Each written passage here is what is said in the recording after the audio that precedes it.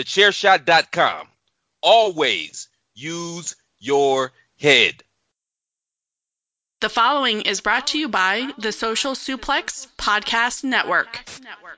Warning.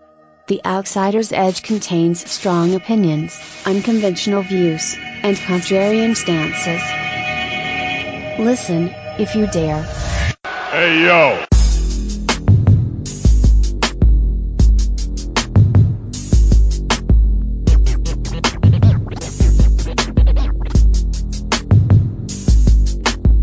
Guerrilla tactics, it's time for warfare. Yo, we came to battle, yo, we aim to kill. What's going on, everybody? Ladies and gentlemen, how you doing tonight? It is the next edition of the Outsider's Edge. Of course, it's your boy Rance, aka Ray Cash. I'm always here repping for the squad. I have with me tonight my Golden Lovers brethren, the Kota to my Kenny, Mr. Kyle Morris. What's happening, sir? Hey, glad to be here. Shout out to our brother Carl. Hope that family stuff is going well. We love you, buddy. See you next time. He'll be back next week. We got some big shit next week for y'all. Not just the Edge, but some social suplex shit coming for y'all. So he'll be back next week, hopefully for sure. But tonight, so look, the last time we talked to y'all, so much has happened since then. That like everybody decided to turn heel. James Ellsworth came out as a perv. Like everything has happened. We know we need to catch you up on a lot of this stuff, so we're gonna try to mix what we can into um our preview for not social super for Survivor Series and NXT Takeover War Games. This is a preview show, so that will be the basis of the show. But as we talk about the feuds and the matches, we will add in our thoughts on the happenings of the day. So We'll give you our accurate insights on what's actually happening because obviously the only people who know better than the Edge are the Tongans. And all deference to the Tongans. All deference. Not just, maybe we need to stop saying just the Tongans. The Tongans and the rest of the Polynesians. Yeah, we don't want no smoke with Oceania. No, none of y'all. That expands to a little bit of Japan. That expands to Australia and New Zealand. Y'all got it. Yep. You're from an Asian island. We're smarter than to pick a fight with you. We know better. You can kill us in about 200 ways. But, I think, man, takeovers. I realize that New Japan is known for its quality in terms of big shows, and they have amazing quality. But from a stateside point of view, there's no show that can compare from just pure quality wrestling entertainment than a takeover. And this is the second edition of the Takeover War Games event. And here's what the okie doke this year. Normally, every takeover has 5 matches. We're having 4. We're gonna talk about the 5th match because it's gonna be taped before for the episode on Wednesday, and it's a big enough match for us to talk about. But Takeover War Games is gonna be amazing. Before I even say anything, before we can go through the matches, what's your thought on Takeover? What's your thought on where NXT is? Like, what are you thinking? I mean, sometimes I wish NXT had an extra hour because they've got so many people now. They're so stacked with talent and they don't have enough time to highlight everybody. Mm-hmm. But Takeover always delivers. Always. You never have to worry about Takeover not delivering. People talk about how it's formulaic, and they're not wrong. There's a Takeover formula, for sure. But the formula works, and until the formula stops working, ride it. Since Takeover Brooklyn, the original one with Bayley, Sasha, and Finn Owens in the ladder match, I don't, and I mean you can even go back to the Full Sail takeovers because they were great too. But I think that first Brooklyn show was kind of, as Triple H said, the dawning of a new era, so to speak. Um, from that show on, I fail to remember a even mediocre takeover. They've all been great to excellent, and that is it's mind blowing to think that in this world, in the WWE world where story is king, entertainment is king, they can bridge the entertainment gap and they can bridge the story gap. and the actual in ring gap and make it work for everybody. That's hard to do. It's amazing what happens when your creative team is made up of more wrestling personalities. Well, yeah. Well, when you make sense, common sense will come, and then when you make sense things, when you sense, I can't think. I was gonna say something. Yeah, I was trying to See, make that's to get for trying to be smart as shit. I was trying to be Ray Sage instead of Ray Cash. This shit ain't working. Yeah, fuck it. Yeah, you're It's right, too late for that, man. man. Hell yeah, it's late as hell. It's been a long week. The kids are here and they running me ragged. So yeah. So we're gonna get to it. Like I said, I want to talk about the. I'm not even gonna call it the pre-show match, but it's the fifth Takeover match, not on Takeover. Matt Riddle, NXT's new toy, as Cassius Ohno would have you believe, versus Cassius Ohno. That is going to be like this has been in the works for 3, 4, 5 months. And Ono is motivated as hell because he probably really feels like, nowadays everybody want to talk, like got something to say, but nothing comes out. When you move your lips, just a bunch of gibberish. Everybody acts like they forgot about Ono. Well, he's easy to forget about. They're so stacked with talent. Um, but if they're allowed to go out there and have a stiff match, this match gonna hit hard. Jesus Christ, yes. And If they take the leash off, these two are gonna beat the shit out of each other. when you look at Matt, like you look at Cassius Ohno, and you can tell like he's a big dude, calls us a knockout artist. We know his history. And yes, I know Matt Riddle fought in the UFC, but when you see him in a wrestling capacity, this California stoner who wears flip flops to the ring, screams bro, gives you the hang 10 sign all the time, uh, wears his wife's biker shorts. But then he's probably the hardest hitting dude in the business in most nights. It's a crazy dichotomy. So yeah, you're right. There that Jr. The phrase Jr. uses slobber knocker is so appropriate for this match. Yeah, this one's gonna be a good one. Obviously, I got Matt Riddle winning this match.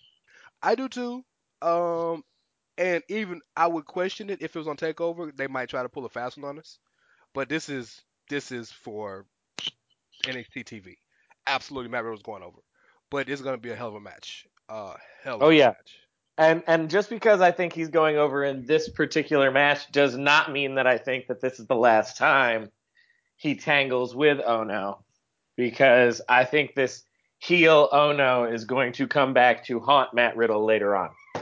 Matt Riddle and maybe Keith Lee too. I mean, he could be coming back to haunt a lot of people because, like, that's this new character that he's playing. The gatekeeper, so to speak. Yeah. So let's get to the main show, and it's crazy that this is, so to speak, the undercard match. But Mr. Takeover himself, Johnny Gargano, and Mr. Aleister Black. So you guys know the feud, the Who Shot Aleister uh, kind of storyline. Who jumped him? Turned out to be Johnny Gargano. Gargano's kind of turned to the dark side.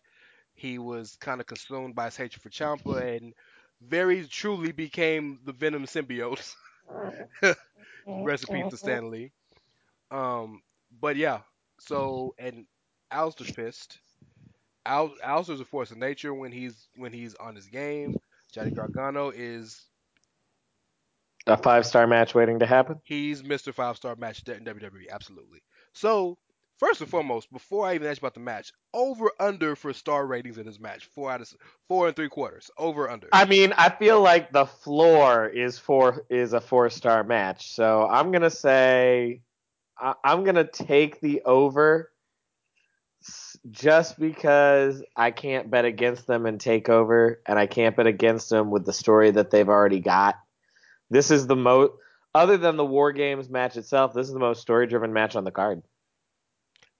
I mean, you say that, but Kyrie and They, and Shane have been going on they've how had a long? long feud. They've had a long feud, but I'm talking about like an Yeah, actual story arc. yeah, yeah, yeah, yeah, yeah. You're And right. the way that this has naturally bridged off from the Gargano Ciampa story Yeah, arc, how Gargano's heel turn has been necessitated by his obsession with Ciampa, and incorporating half the roster because of the investigation to who attacked Alistair Nikki and Cross, Nikki Aqua Cross, and now Candice is stuck between them. Like all this different shit that's going on. This is the most story-driven match on the card.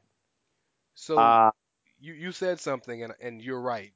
NXT takeovers are proof when you have great creative writing by actual wrestling people, but the Ciampa Gargano story that meshes in with the Aleister Black story, which meshes in with the Gargano Black story, and everything in between, is proof that when you have Hollywood or TV writers that know wrestling and give a shit about doing it right, and this is how it works. Because this is straight off a TV show.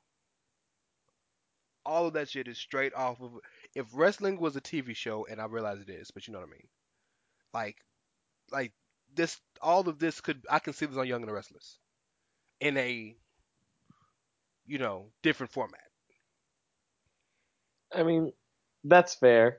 That's fair. Uh, if I were forced to pick a winner, I think I'm going to go with Alistair, but I also think that this is his swan song in NXT. You think this is it? Well, at least I think, his. You think he's called about the Survivor Series? yeah, yeah. It's call up season because it's the after a big four. You never know. So I think that this is his. I think that this is his time, and I think that he'll probably end up on Raw because God knows they need people. SmackDown needs faces. SmackDown needs faces. This is true because everybody's turning heel over on SmackDown. I mean, it's the thing to do. Hell, even the the rumor is that because Brian wanted to turn heel, we'll get to that later on. They ex-nayed Shane turning heel because Brian wanted to turn. So, but yes, I agree with you, sir. I believe Aleister Black. Um, it would be a bit of a disservice to the story. I'm not a good guy, but the good guy kind of has to get some comeuppance on this situation Yeah, he was taken out like for and months. lost a title match. So like, yeah, he kind of got to win here. Yeah. He's kind of got to win here. Well, we mentioned it just a few minutes ago, but the women's title match is in a 2 out of 3 falls match. This match is particularly the reason why Riddle and Ono are on the pre-show because they want to give this match time. And if you've watched any Kyrie Sane Shayna Baszler match, they go at it, they have great chemistry, and they get time. I see this being like 40 minutes. I mean, it'll probably be the longest match outside of the War Games match. So, and we also we have to mention that Marina Shafir, Mrs. Roger Strong, and Hi, Roddy. I was waiting on that, and Jessamine Duke, the other 4 horsewomen, are active and will be at ringside. Yeah, I don't know who to pick on this match because I don't know what they're doing with Shayna. After, Yeah, I don't know what the long goal is here. well, I can tell you this: this is the definitive last match in the feud. Yes, that part is for sure. But I don't know if the long term is like tying up loose ends for Shayna or if it's like she's gonna be champ for a little while again. So I struggle with this too. So let me tell you where I am in the middle. My head says Shayna will win because I don't see a title change this quick. She has the heaters ringside, and her holding that belt gives it a little more prestige than Kyrie.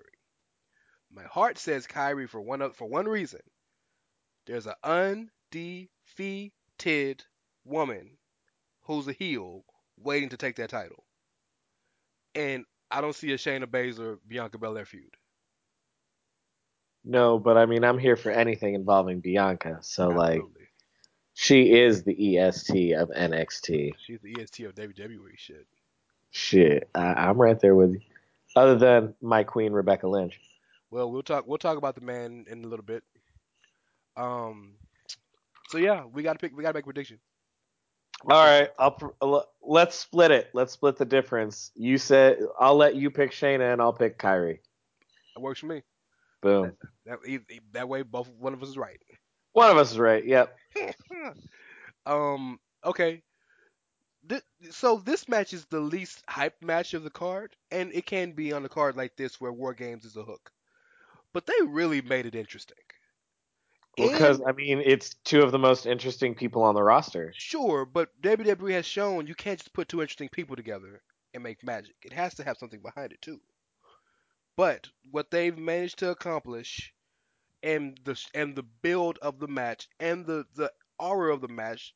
Think about this: the Velveteen Dream is a guy who's predicated on being in the spotlight, right? He's a flashy showman, kind of in his own world, this, that, and the other, right? They're in LA, they're in Hollywood.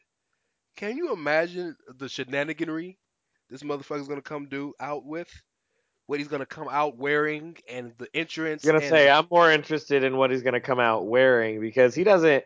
His entrance is so flashy on its own that he doesn't do a lot of special entrances. But I'm very interested to see what kind of airbrushing we got for this show. his takeover clothing. Um, the whole his picks are impeccable. Yes, Uh, yes. yes. So Ciampa and Dream, man, like this ain't a dream match necessarily, but like I was against the idea of them together because it just didn't make sense to me. But watching NXT and seeing Dream kind of fully embrace the People's Champ role he's kind of taking right now, Hmm.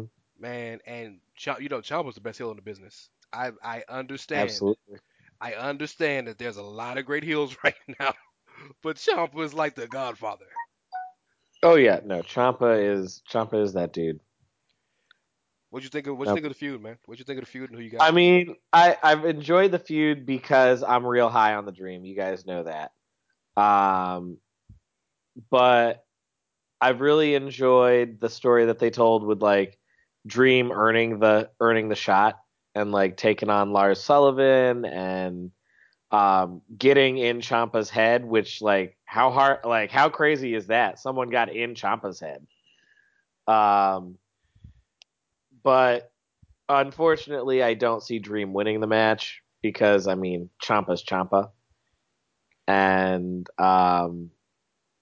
he's too hot, and I think that they're gonna probably take back Gargano Champa again at some point. So I'm gonna pick Champa. Let me tell you why the Velveteen Dream will be the next NXT champion. Oh, I mean, I would mark for the Velveteen Dream to be the next NXT champion. Like, I love me some Velveteen. The only reason Ciampa would still stay champ was for that inevitable final Gargano Ciampa match, right? Ciampa's on the dark side. Gargano's on the dark side now. Ciampa has said, "Hey, let's reform DIY." Johnny Gargano, Johnny Gargano wasn't wrong, and he's bigging up his boy again. I think the dynamic of having Dream win the title and run with it for a few months and giving him that run of can he be we know he's a huge entity. We know he is has all the upside in the world. We know he can talk. We know he could keep your interest, and we know he can work. The one thing we haven't seen with Dream in a capacity in WWE is can he hold the top mantle of the brand? Can he be the guy? Right? We know that belt is supposed to represent who the guy is. I think this is their experiment for that, and I think that now that Ciampa Gargano is off the table for a while, maybe ever in NXT, because they'll eventually get called up inevitably. You can kind of rewrite history and make something even different, bigger going into Mania with Dream. I mean, I'd be here for it. Like I said, I mark hard for the Velveteen Dream, so like I'm all about that. If they're gonna reform DIY, can they get called up because like some tag team dumpster fire going on at least one of these brands that we got to talk about later? Oh, by the way, they're not reforming, but I'll tell you this: I want so badly to see one match. It could be a takeover, it could be a random NXT, even if the match doesn't finish. I need to see Dreamin' Black versus Gargano Ciampa.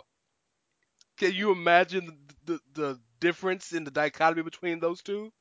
Because remember, Just Black told Dream, "You got my respect. I said your name." So they don't got beef.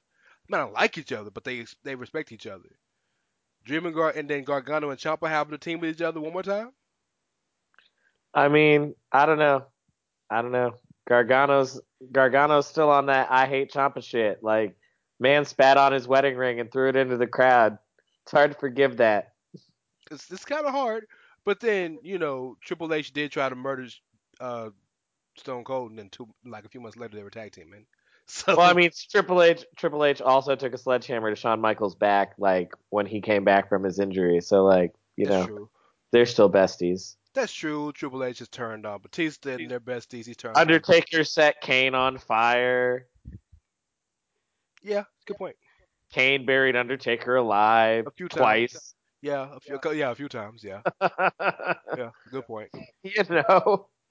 Turning on your friends. It's the WWE way. That's a good point. Yeah, no, you're right. Okay, so we've said all that to bring you to the marquee match of the evening, War Games. And it's a hell of a War Games. Oh my God, it's a hell of a War Games, and it's the more traditional style 4-on-4. Last year, and by the way, I was there last year. That's another reason, by the way, why I think Dream will win, because last year Andrade beat Drew when nobody expected that to happen. This is the perfect scenario for a title change because it's not the most important match on the card. It's almost the least important match on the card.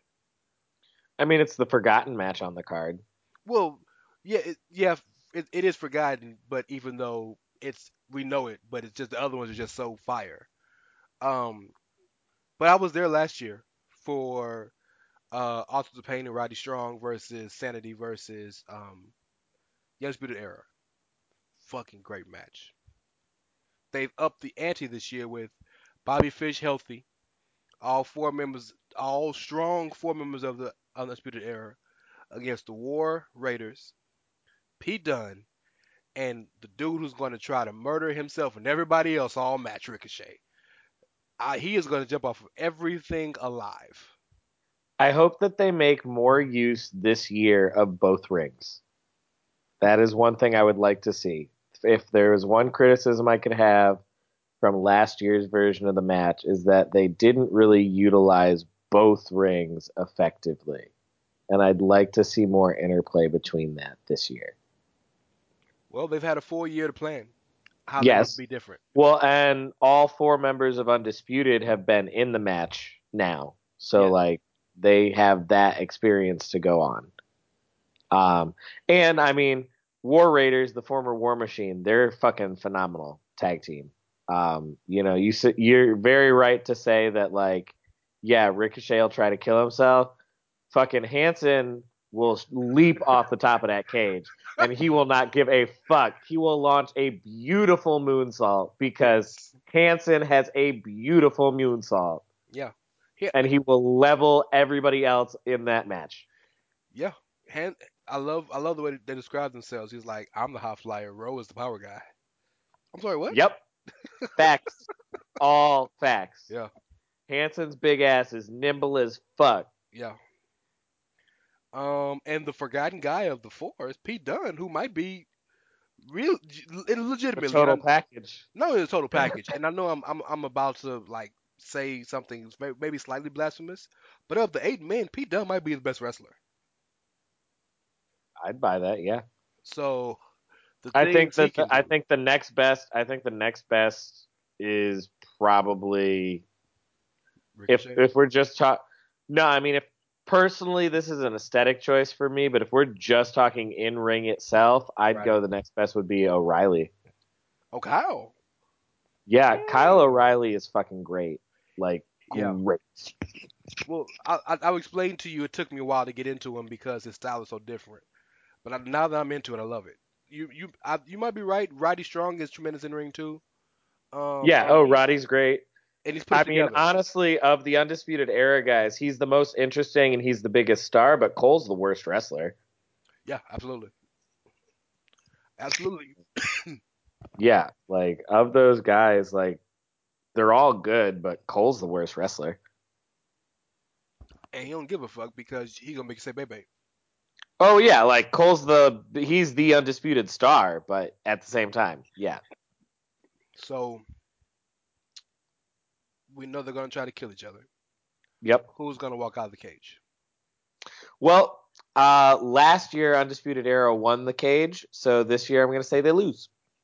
I feel the same thing, but I guess the better question is, since we agree, the War Raiders, Ricochet, and Dunn will win the match. We agree on that.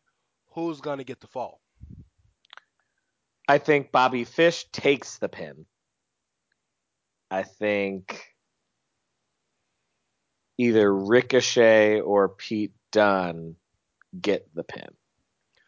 I believe that Ricochet is gonna hit the 630 off the top, but it's gonna be Kyle O'Reilly. Why O'Reilly? I think it's going to be Fish because I think eventually they're going to turn on Fish. And they'll point to this as a reason why. I agree with that notion, but I think that WWE needs to let people know that Fish is still a threat, and I don't think this is the match for him to kind of fail yet because he's been gone so long, and they got so much better when he was gone that's why if you so ever since he's come back, that's why he's had this vicious streak of just attacking people with chairs for no reason.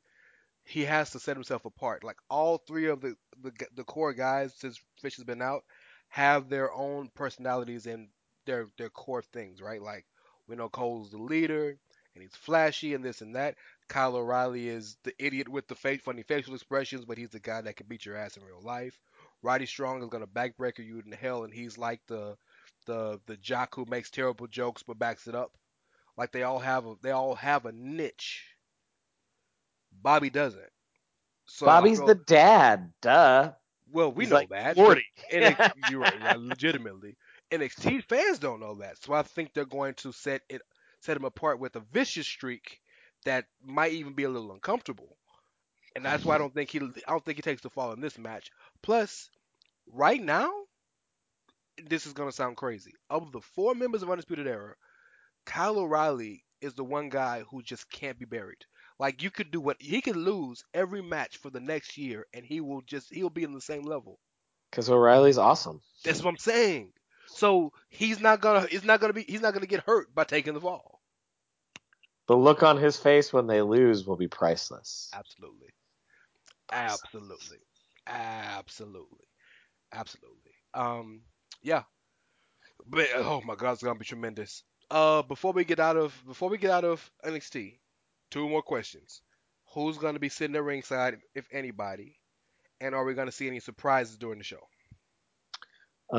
Who's gonna be sitting at ringside? If anybody, doesn't have to be anybody. There might not be one. Punishment Martinez at random point probably. They've done a couple videos about signing him. No, I don't think he's gonna debut or like anything like that. But yeah. Uh, Other than that, I can't remember who. Oh, Chelsea Green. I think she'll be at ringside during the women's match. And man, this is gonna sound disrespectful. I don't mean it to be, but are they big enough for them to be noticed at ringside with that type of? NXT is a smart crowd. No matter where you go, NXT is a Okay, smart crowd. that's fair. That's fair. And I think Chelsea more than punishment, but yeah, I can see them both. Yeah, that's fair. That's fair. I'm a little bummed that Chelsea is starting off as hot mess because the way she became hot mess was so entertaining and so integral to the story. But if she can pull it off, cool. But yeah, it might be. Any surprises in the show? Like anybody get jumped? Any stories? Like anything that you think is gonna happen in the show? I don't think I can come up with any big surprises during the show. I think Candice might come out during the show and side with Johnny. Oh, she's turned to the dark side too.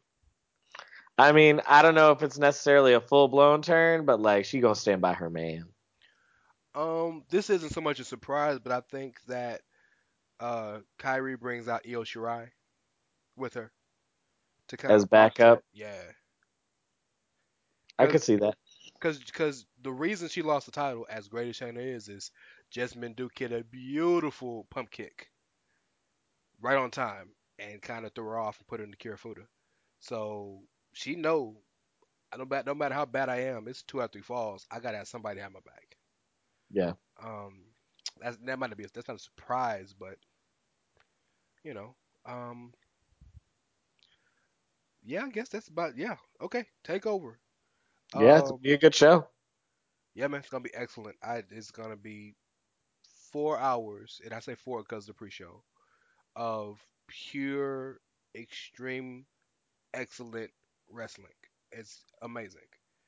Um, before we go to the Sunday show, I think we need to take a break and talk about and play everybody's favorite game show. Watch Kyle Berry Ring of Honor. Doo doo doo doo boom boom doo doo doo doo boom boom. So today's burial of Ring of Honor is inspired by a few things. First of all, there is that picture that Rance sent me earlier today of Ring of Honor is trying to put a show in Houston at the NRG Arena. And they ain't sold shit. Let me give some specs because I know people are gonna want to know. The Energy Arena is not the Energy Stadium where the Texans play. It is a arena that probably holds 2,000 people on the premises. Okay, it's a nice size arena, but it's not the biggest. But it's a nice size arena, right? Number one. Number two, the show is January 25th, so there's that. But if this was Raw and there was that many seats open, and I'm talking Ticketmaster, not StubHub, like Ticketmaster, y'all a bitch. I just wanted to give that. Please continue, because I'm with you. Um, then there's the fact that the Elite are leaving, y'all. They are getting the fuck out on this company. And when they leave this company, there will still be maybe 5 stars on that brand. Maybe. 5. You got SCU. Okay, so You that's got 3. you got SCU. You got Dalton Castle. You got Taven, Jay Lethal. Um, Taven in the Kingdom. Taven in the Kingdom and the Best Friends. That's it. And Best Friends are kind of focusing more on New Japan than anything. So yeah, they ain't got shit on that roster. That roster is weak sauce. Oh, Flip.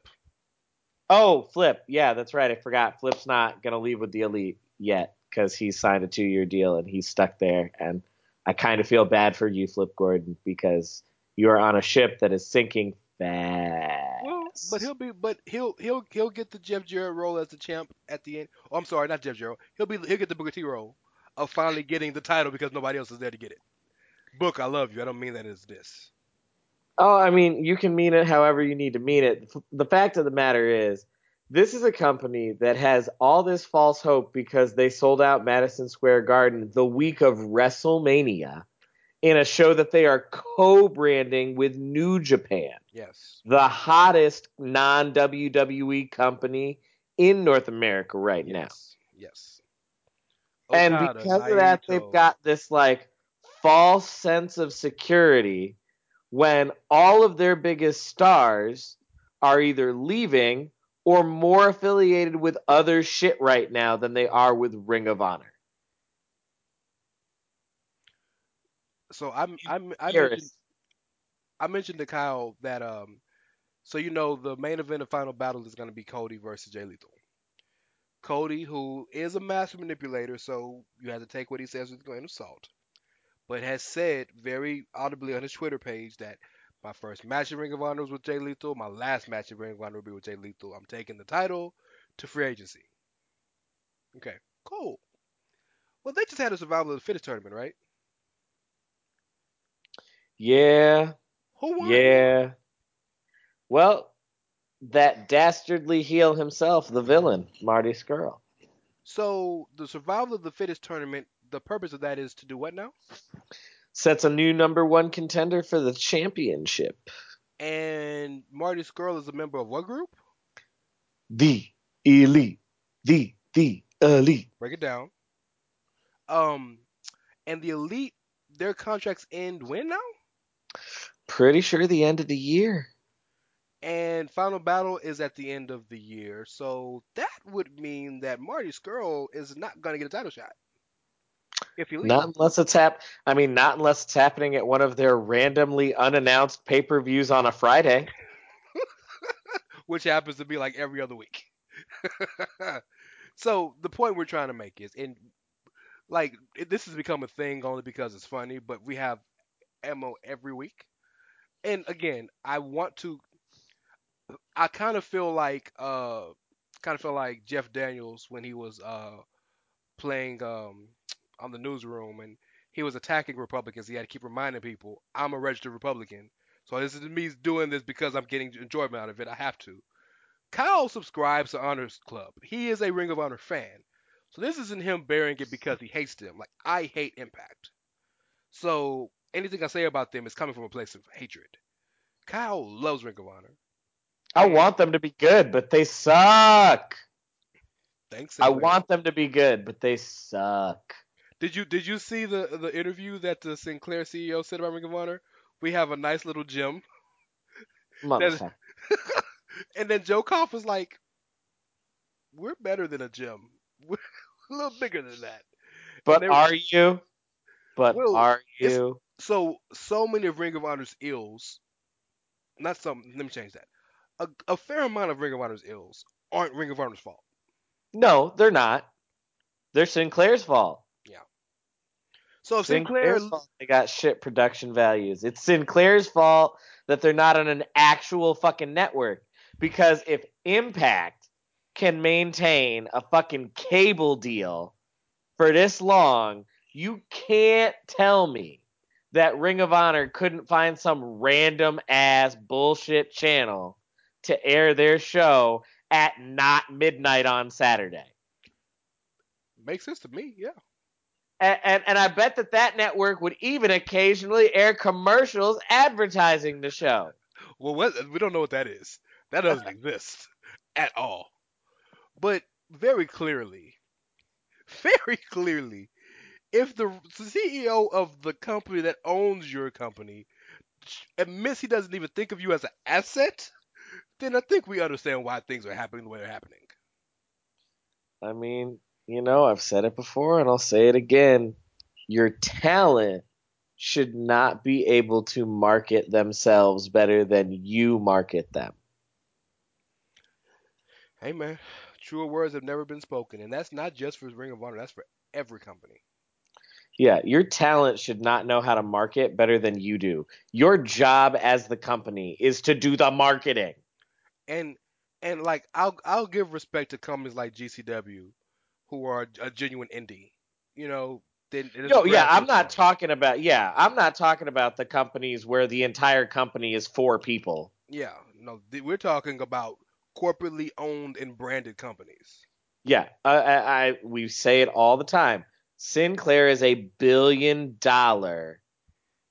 media conglomerate. They are second or third biggest media conglomerate in the country. They own the most amount of television stations in the country.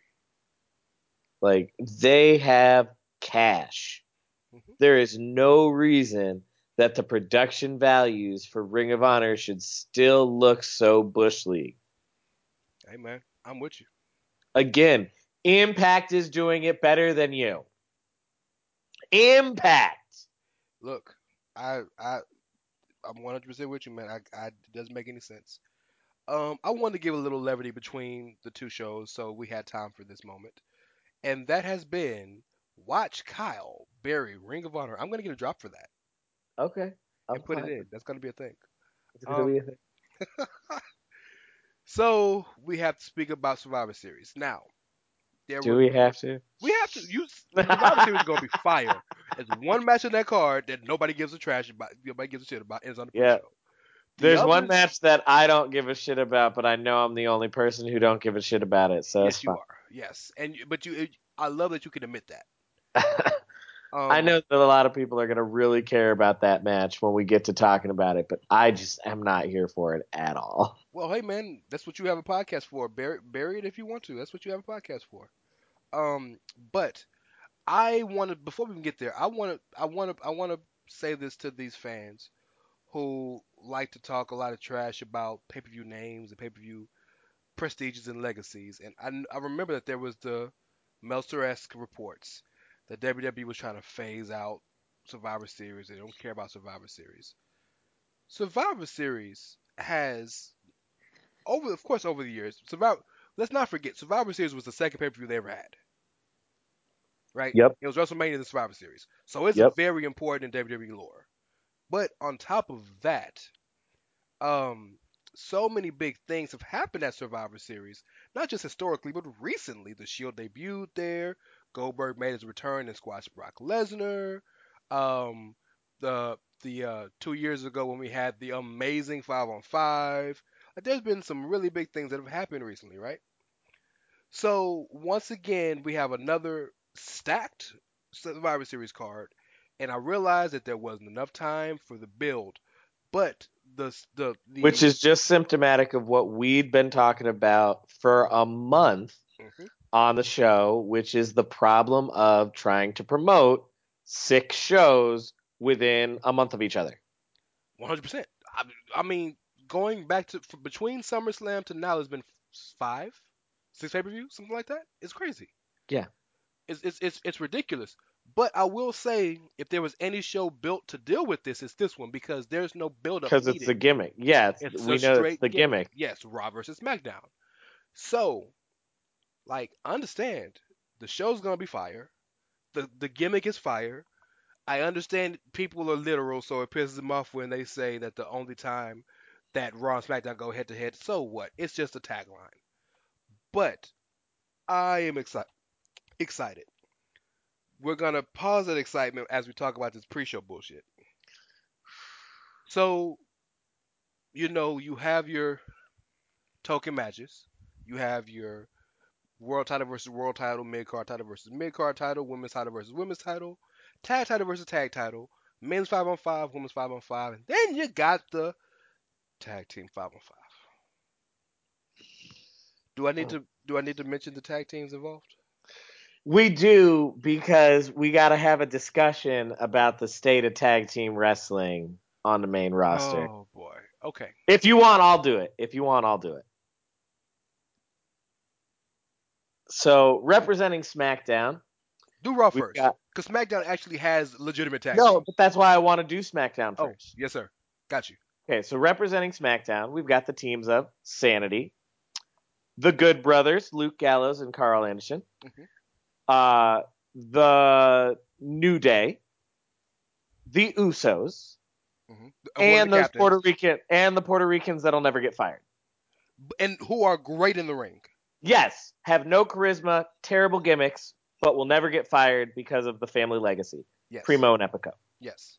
But all 5 of those are established tag teams. Mhm. With the exception of Sanity, all of those are tag teams who have won tag team titles within the last decade. Numerous. Multiple tag team titles Yes. within the last decade.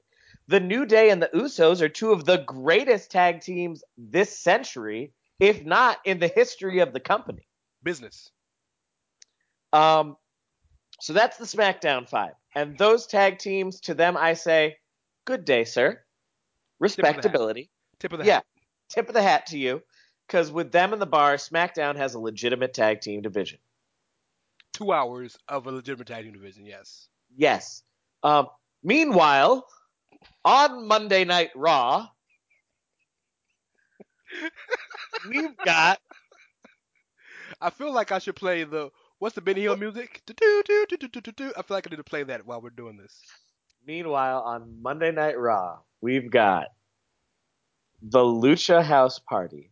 AKA Lucha Booties. We've got Chad Gable and Bobby Roode Who are the captains? of the team.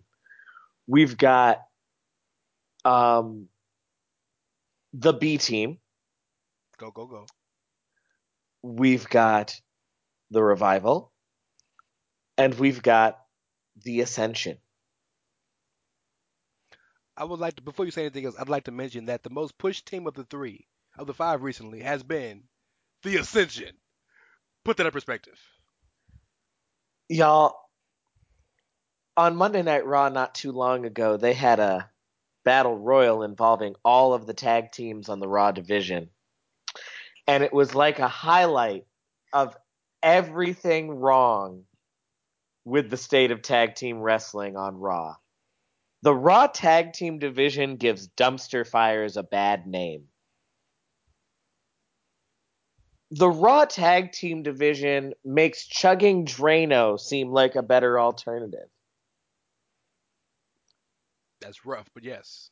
I feel like at this point, the best thing we could do to the Raw tag team division would be to bleach that shit and start from scratch.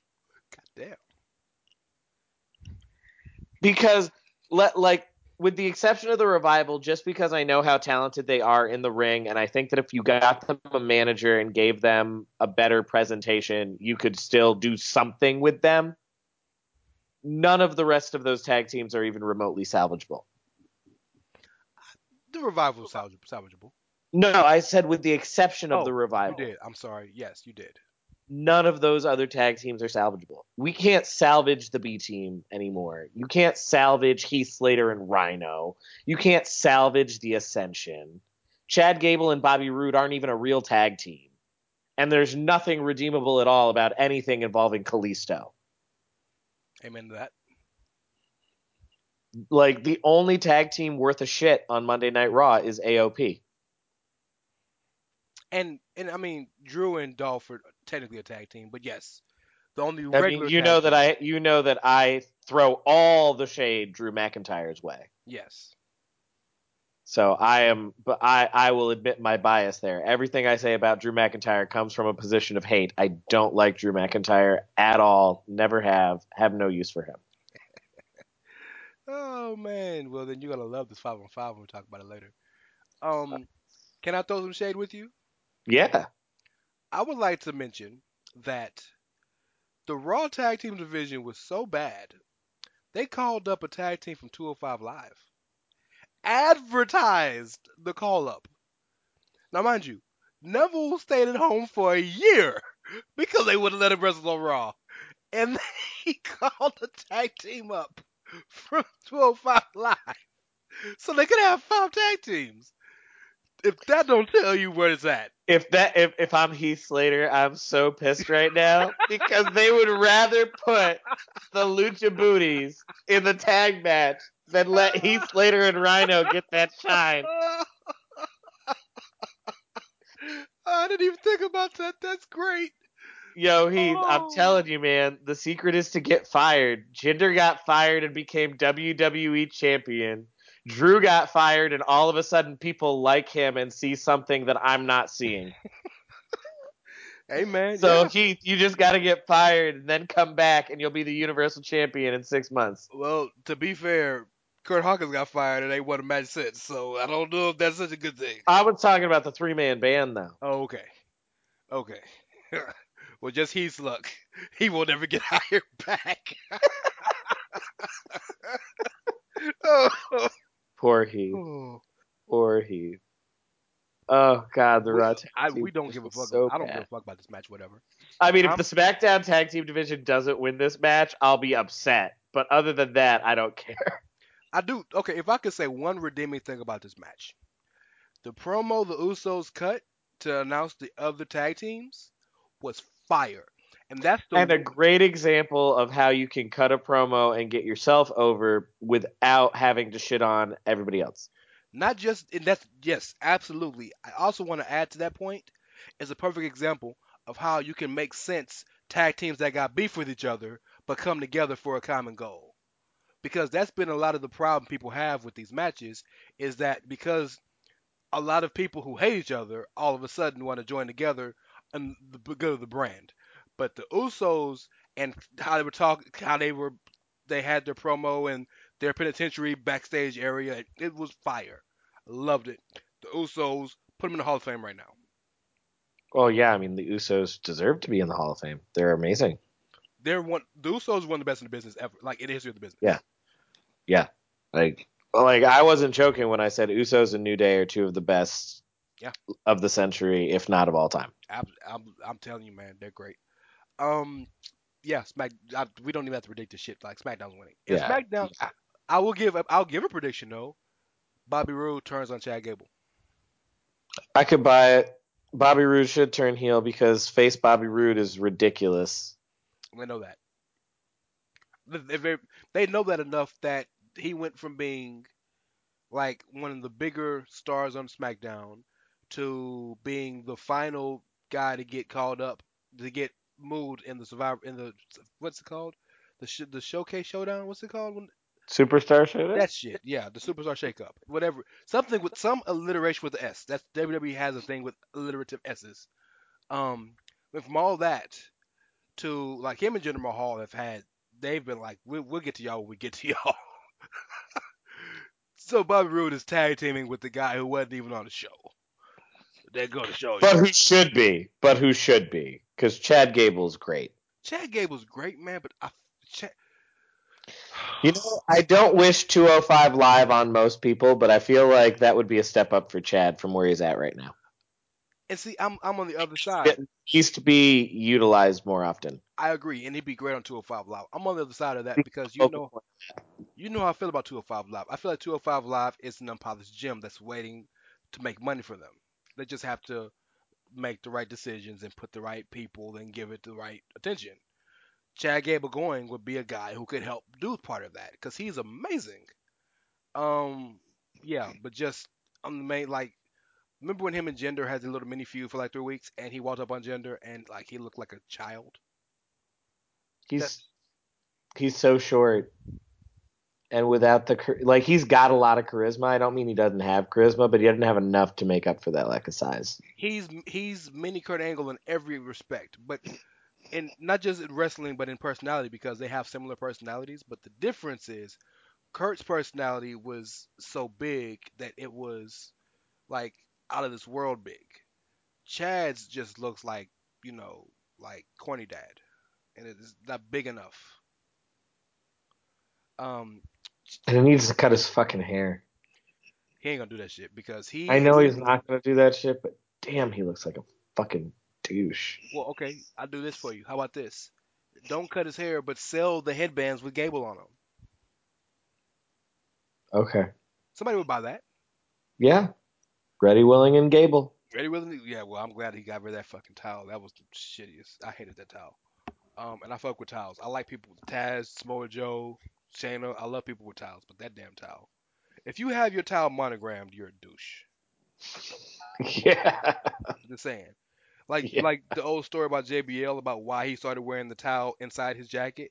He was working out and he saw a dude doing that. He instantly was pissed off because that's like the most douchiest shit ever. So he started doing it. That's the same thing with a monogram towel. It's just douchey. Yeah. This is true. This is true. Yeah. So now we have cleansed ourselves. This motherfucker said bleach the whole division. Just bleach that shit. Break out the pine saw. Oh my god. Jesus Christ, spring cleaning. Oh man. Lemon pledge all the way. I I I want to let it be known that was Kyle that said that. I didn't say it, although I support my brother. That's all right. I stand by it. Fuck Hey, it. I don't. Revival and AOP and a bunch of geeks. But that's like that's WWE Tag Team Wrestling in the 2010s Yeah. in a nutshell. Yep. We need to have a tag team. We need to have a tag team edition and just really break down what the fuck is up with tag teams and how we can fix it. That might be one of my next columns and my little series I'm doing. We might do that. There you go. Yeah. So let's get to the main card, man. And so we've Yeah. got, like I said, we've cleansed ourselves. The main card's fire, and we're gonna start off with the one match that has nothing to do with Ring of Honor, not Ring of Honor, with Raw or SmackDown, and might be for a lot of diehard fans the one match that they know is going to deliver the most. The Cruiserweight Champion Buddy Murphy against who might be the hottest dude, keyword dude, in the entire company right now, Mustafa Ali, for the Cruiserweight title, man. If you've seen their prior matches, boy, let me tell you. So now they're on the main card of a Big Four pay-per-view. Yeah, they about to do work. It's going to be a great match. I know absolutely nothing about the story because I don't have time to watch 205 Live, so I have no idea what the build is for the match. I know it'll be a great match because they're two amazing people in the ring with great chemistry together, and they're going to go all out with the probably 15 minutes that they get afforded. I think Buddy Murphy will probably win because they just gave him the title. So, and to my knowledge, this is one of his first defenses, so I think he'll probably pull out the win. But yeah, it'll be really good. I think that I have Buddy Murphy losing, and most of you guys know Buddy's my guy. I was singing Buddy's praises when he was the headliner of the Largo Loop. Buddy's my guy. Um, but the Ali story is so fascinating because Ali has done this thing. First and foremost, Adil Alim, I think I said his name right. If I didn't, I apologize. Is shown himself to be one of the best humans walking the fucking earth. Mustafa Ali as a human being is amazing. The things he's doing, the stuff he's trying to represent and stand up for, like he's amazing. I think he's trying to paint um, Muslim people and Middle Eastern people in a better light than they've been looked at and all this. And if you know the story of how he started off as a heel because he had to be a heel because everybody thinks Middle Eastern guy heel. And but he wanted so hard to be a face because he wanted the people to like him and show he's different. Anyway, none of this matters in the moment right now, but I just want to say that that dude is amazing as a human. He's amazing in the ring, and the story of him going through. I mean, if you watch Sami Zayn's Road to Redemption in NXT, this times 10. He has beaten everybody. He's been beaten down. He's had to go through every big star. He got to the top of the top of the top at WrestleMania and lost to his best friend and was like, all right, cool, and picked himself back up by his bootstraps and started from the bottom again. I feel like he's going to win here to cement that final, to beating literally the guy they call the Juggernaut. And then Cedric Alexander is going to turn heel on him. And we head into Cedric Ali at WrestleMania again, only roles reversed. Ali coming as champ, Cedric as a heel. And I feel like it starts Sunday. I mean, you know better than me because you watch 205. So, like, I will not dispute any of that. I will say that if they want Buddy Murphy to stop pretending to be a cruiserweight, I would welcome his fire ass chemistry with everyone that he touches on the main roster. Well, Buddy's definitely the one guy that can move up tomorrow and nobody would bat an eye because physically he matches. Well, and because his whole story going into 205 was that he had to cut weight to become a cruiserweight. So, Yeah. like, yeah, he can go to Raw where they need more mid card talent, or he can go to SmackDown where they just need more talent in the singles ranks. Period. And if he goes to Raw, it'd be perfect because him and Alexa could be together more, and he could save his wife, he could save his fiance from Braun, because Braun is looking at her like a snack, and he needs to save his relationship. Would you want to go toe to toe with Braun? So, I don't want to go toe to toe with Buddy Murphy, and I'm bigger than him. yeah, but So Braun. I'm saying if I don't want to go toe to toe with Buddy, I damn sure don't want to go toe to toe with Braun. I wouldn't fight Braun Strowman's beard. No, no, nope, nope.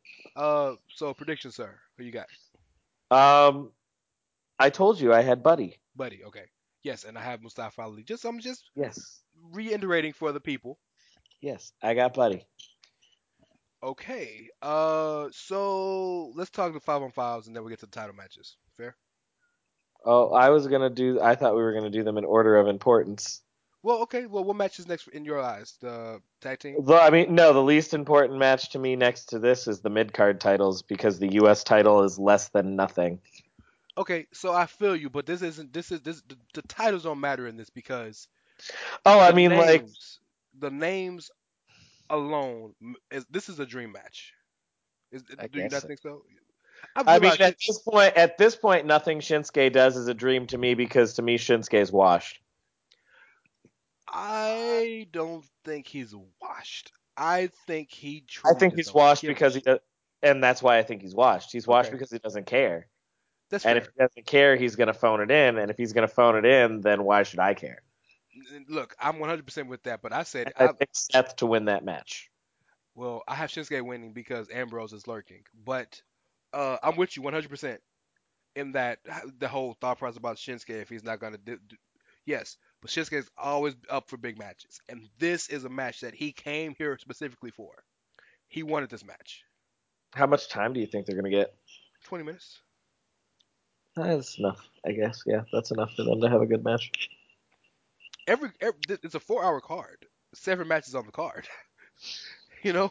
So and very clearly the Lesnar match is gonna be like 5 minutes. We know that. Hopefully, Jesus. We know the men's 5-on-5 is gonna get about 45 minutes. Women's 5-on-5 is probably gonna get about 40 minutes, maybe 35. You know, entrances, backstage skits. I feel like every match is gonna get at least, except for the Lesnar match, is gonna get at least 10, 15. Okay. And Yeah. and I think they opened the show with this match right now since Shinsuke versus. Probably because Seth is so hot, like perfect for a hot opener for a show. Um, but yeah, I'm gonna pick Seth, and then I think Dean will attack. After the win. Yes, I'm gonna pick Seth because in the next match, the tag team match, I'm picking the Bar. Okay, so I'm the exact opposite. Well, we can move on to the next one because we can talk about them together. I'm gonna pick AOP Raw Tag Champs versus the Bar SmackDown Tag Team Champs. The kind of the interesting thing about this match is the heat is at ringside. Itty Bitty Drake Maverick against Hughes the Big Show. That's gonna be a sight to see because you know they're gonna do Well, something the other thing outside, that's interesting is for a change, Sheamus and Cesaro are the small ones, and they'll be the faces in this match. more or less. Yeah, Yeah. AOP just can't be faces. They just can't. They're monsters. I'm can't is a tough word. More than likely they won't be. I'm picking AOP to win this match because some semblance of the Raw Tag Division has to show that they're competent. Oh, see, I'm all in on the SmackDown burial of the division, but I mean, the reason I'm picking the Bar is because Sheamus and Cesaro's resumes as individuals are such, and as a team are such that I can't see AOP beating them yet. Oh, it's gonna be shenanigan, bro. Yeah, but I mean, even with shenaniganry, unless that shenaniganry is that Big Show's secretly not with them at all, um, I I don't see, I don't know. I picked the Bar. I can see Drake doing some Leo Rush type stuff and that he gets himself sacrificed and tricks and not tricks but distracts Big Show and which ends up distracting Cesaro, Sheamus, and last chapter, some bullshit like that. I wish the next chapter of his life would distract Big Show and that he would stop competing because he scares me when I see him walk or try to walk. Dog, Like he can't like bend his knees at all. on SmackDown after he pinned uh was it Woods? Yeah. When he pinned Woods, and he struggled for like 10 seconds to get up off the pin. And I was like, show. Stop, dude. Just stop. Now, I will say this. I don't mind him in the capacity he's in as long as he doesn't wrestle. No, like I don't mind him be when I say next chapter, like his next chapter could be as a manager, his next chapter could be as an agent, his next chapter could be as a booker. Like I'm not wishing for Big Show to go away, like go away Randy Orton, just go away. I'm Who's going to wishing play a for part in the show later on? I'm wishing for the Attitude Era people to stop doing this because it's getting sad. I mean, I don't. It's not that I don't. It's not that I don't agree with you. I'm just not at the sad point yet. Um, For me, watching them physically is what's sad for me. It's not even so much about the in ring itself. It's like, gosh, I remember these people at the peak of their physical prowess, and right. now they all remind me of Scott Hall. No, and that's where I'm at. Like I understand that, and it's not that I disagree with that because I agree with that, but I also so Big Show's unique in that like we're not talking Taker who is putting himself through full on matches and is like getting like going through like full on brutal ass matches every time he wrestles. Like this show's doing like light work. I don't want him to do that either. But I just Show is also, y'all, whether you want to admit it or not, Show is one of the greatest big men of all time. amen to that. Amen. Yeah. He'll definitely he's already a spokesman now, but he'll definitely be a spokesman for the company. Oh I, yeah, ju- I just instant yeah, Hall of Famer. I'm with you, man. I feel what you're saying. I would like Show to kind of just keep it out of the ring. Yeah, just phase out your ring work, man. So you can stay in the product, you can stay on television, you can do all sorts of other shit involved with the company, but like never step foot in the ring competitively again. So you have the Bar and Yep. Seth. I have Shinsuke and AOP. Yes. So what's next in your order of importance? Now we can start talking about the 5-on-5s. Okay, Women's 5-on-5 first. Cool with you? Yeah, that's fine with me. That's fine with me. Well, in one of the most iconic moments on not Raw history, but in Raw recent history. And one of the Uh, most iconic moments in women's wrestling history. well, the I wouldn't say the beatdown was. I would say everything Becky did. Yes, the rest of the roster wasn't much, but No, yes, fuck that. I'm talking Becky's part in that whole yes, thing. That is one of the most iconic moments in women's wrestling. 100%, 100%. But yeah, SmackDown women jumped the Raw women. Um, as um as Alexa, who is the manager of the group, she's injured, concussion syndromes and whatnot, symptoms, but as she just announced the roster. And it was a fun beatdown. Becky did her thing. Becky killed it, but they kind of submitted themselves that they're ready to strike. Um, with Becky being hurt and Charlotte being off the team and being put in the Ronda Rousey match, they're one person short. So before we even talk about the match and we predict who's the fifth woman, Shayna. That's who I want it to be. I don't actually think it's going to be Shayna Baszler. That's who I that'd be want. be amazing, wouldn't it be? That is who I want it to be so badly.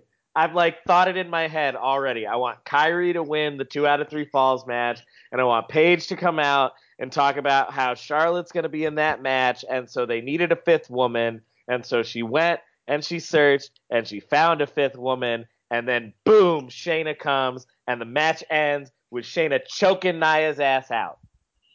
Because Nia's going to be the last person left on Raw because she's huge. Nia's gonna be the first person eliminated. I'm okay with that because I'm not like I don't hate Nia Jax the way a lot of people do, even with what she did to Becky. But like, But I don't really care about Nia. but this is gonna be a little small punishment. It's not a big deal. Um, okay, so you wanted to be Shayna, but who do you think is gonna be? Either Mandy or the other iconic, either Mandy or Billy. Nikki Cross, brother. Oh yeah, I forgot about Nikki. I forgot she debuted recently. Okay, yeah, Nikki. Nikki Cross. Um, help me understand something. Okay. You don't watch Raw very much. You try to, but you stopped since Lesnar came back. Yeah, Okay, no, fuck that shit. understandably. I understand it. I'm never gonna stop watching, but I get No, I get. the No, thought I understand. process. Um, so Alexa, who is willingly heel, picked an all heel team essentially, and uh, Tamina and Nia, who are a tag team now. Can Mickey I just with say that I forgot Tamina was apparently a Raw superstar? well, she just came back from injury, so that's understandable. It's not like she's been around for 7, 8, 9 months on Raw. Like she's just been on like 3 episodes of Raw since Evolution, so it's okay. You, you're not you're okay for feeling that, for not knowing that. And Mickey James, who's Alexa's ace, she picked Natty, and but then she had the match where Sasha had to fight Bailey to see who'd be the fifth member, and they jumped them both, beat the hell out of them, just to bring Ruby out and made Ruby the fifth person. But Ruby cracked Natty's daddy's glasses earlier in the night, which caused Natty to have a breakdown. So the question is, why is Natty even on the team when you just basically burying all the faces? Why a lot of things about what you just said. Okay. Duly noted. Like, we're the reason they had to jump zone Becky and Sasha is because if the SmackDown women are going to win this match, which is potentially what they're building towards, you can't have Nia and Bayley and Sasha all on that team because the star power doesn't line up. I agree 100%. But I'm just thinking about the match and thinking about seeing Massive Hill, Nia Lynch, Nia Jax, Massive Hill, Tamina Snuka, Massive Hill, Ruby Riott, Massive Hill, Massive Hill, Mickey James, Massive Hill, Alexa Bliss on the outside, and Natty. Natty's changed a character more than anybody, so like, it She's a works. female Big Show. Yep. I mean, the SmackDown team's all over the place. You got Superface Asuka and Superface Naomi, and then you've got heel-ish Sonya and super heel Peyton. Peyton on the team. I thought it was Peyton, not Billy. Neither of the Iconics are on the team, I don't think. I thought one of the Iconics was on the team. Then who the fuck is on the team? Sonya and Asuka and Naomi. Who else is on? Is it Lana? Please tell me it's not fucking Lana. I don't think I'm looking it up now. We should have had this information for you guys. We sorry. So please tell me it's not Lana.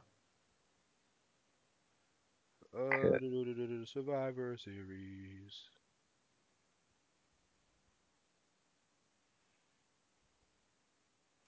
Carmella, Oh, Naomi, Carmella. Sonya, That- and Asuka. Yeah, Well, I guess Carmella's a face now. So she's very clearly a face, and Sonya's turning face. Sonya should be a face. Put your hair up and square up is a badass catchphrase. It's a badass catchphrase, and her story, what she Oh, means yeah. for the LGBTQ I was gonna community. say she's such a great advocate for the community. I love me some Sonya. Sonya's amazing, and ready-made feud with Mandy. hmm Well, and she's got enough of an MMA background that she's legit. Yeah, I mean, if you remember, I thought that she would be Ronda's first feud. Yeah, like Sonya's got enough of an MMA background that she is legit. If she continues to improve in the ring, which is another thing I like about Sonya, more so than Mandy, like of the girls that they brought in to be Paige's heavies, Sonya has continued to improve in the ring.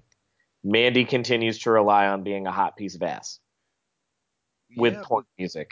but that hot piece of acid porn music really gets the job done.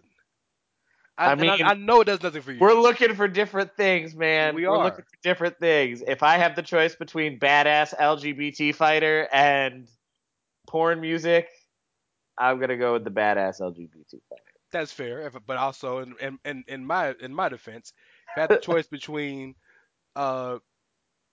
uh between Magic Mike esque Tyler Bate and badass P Dunn, I'm rocking with P Dunn. So yeah. I mean, you're entitled to your wrong opinion. I mean, I get it. Yeah, I understand. Different strokes, man. Different Different strokes. strokes for different. I accept 100%. I accepted 100. Who you got? I think the SmackDown women will win this match because they normally, I mean, realistically, we're gonna have split decisions because they normally are tied going into the 5-on-5. Who? Well, okay. So SmackDown wins. I agree. I have SmackDown winning too. Who's the sole survivors? Well, if SmackDown's gonna win, the survivors are gonna be some combination of Asuka, Naomi, and whoever the fifth person is. It might only be two of them. If it's only one of them, then the sole survivor is obviously the Empress of Tomorrow. I disagree with that. I think that is.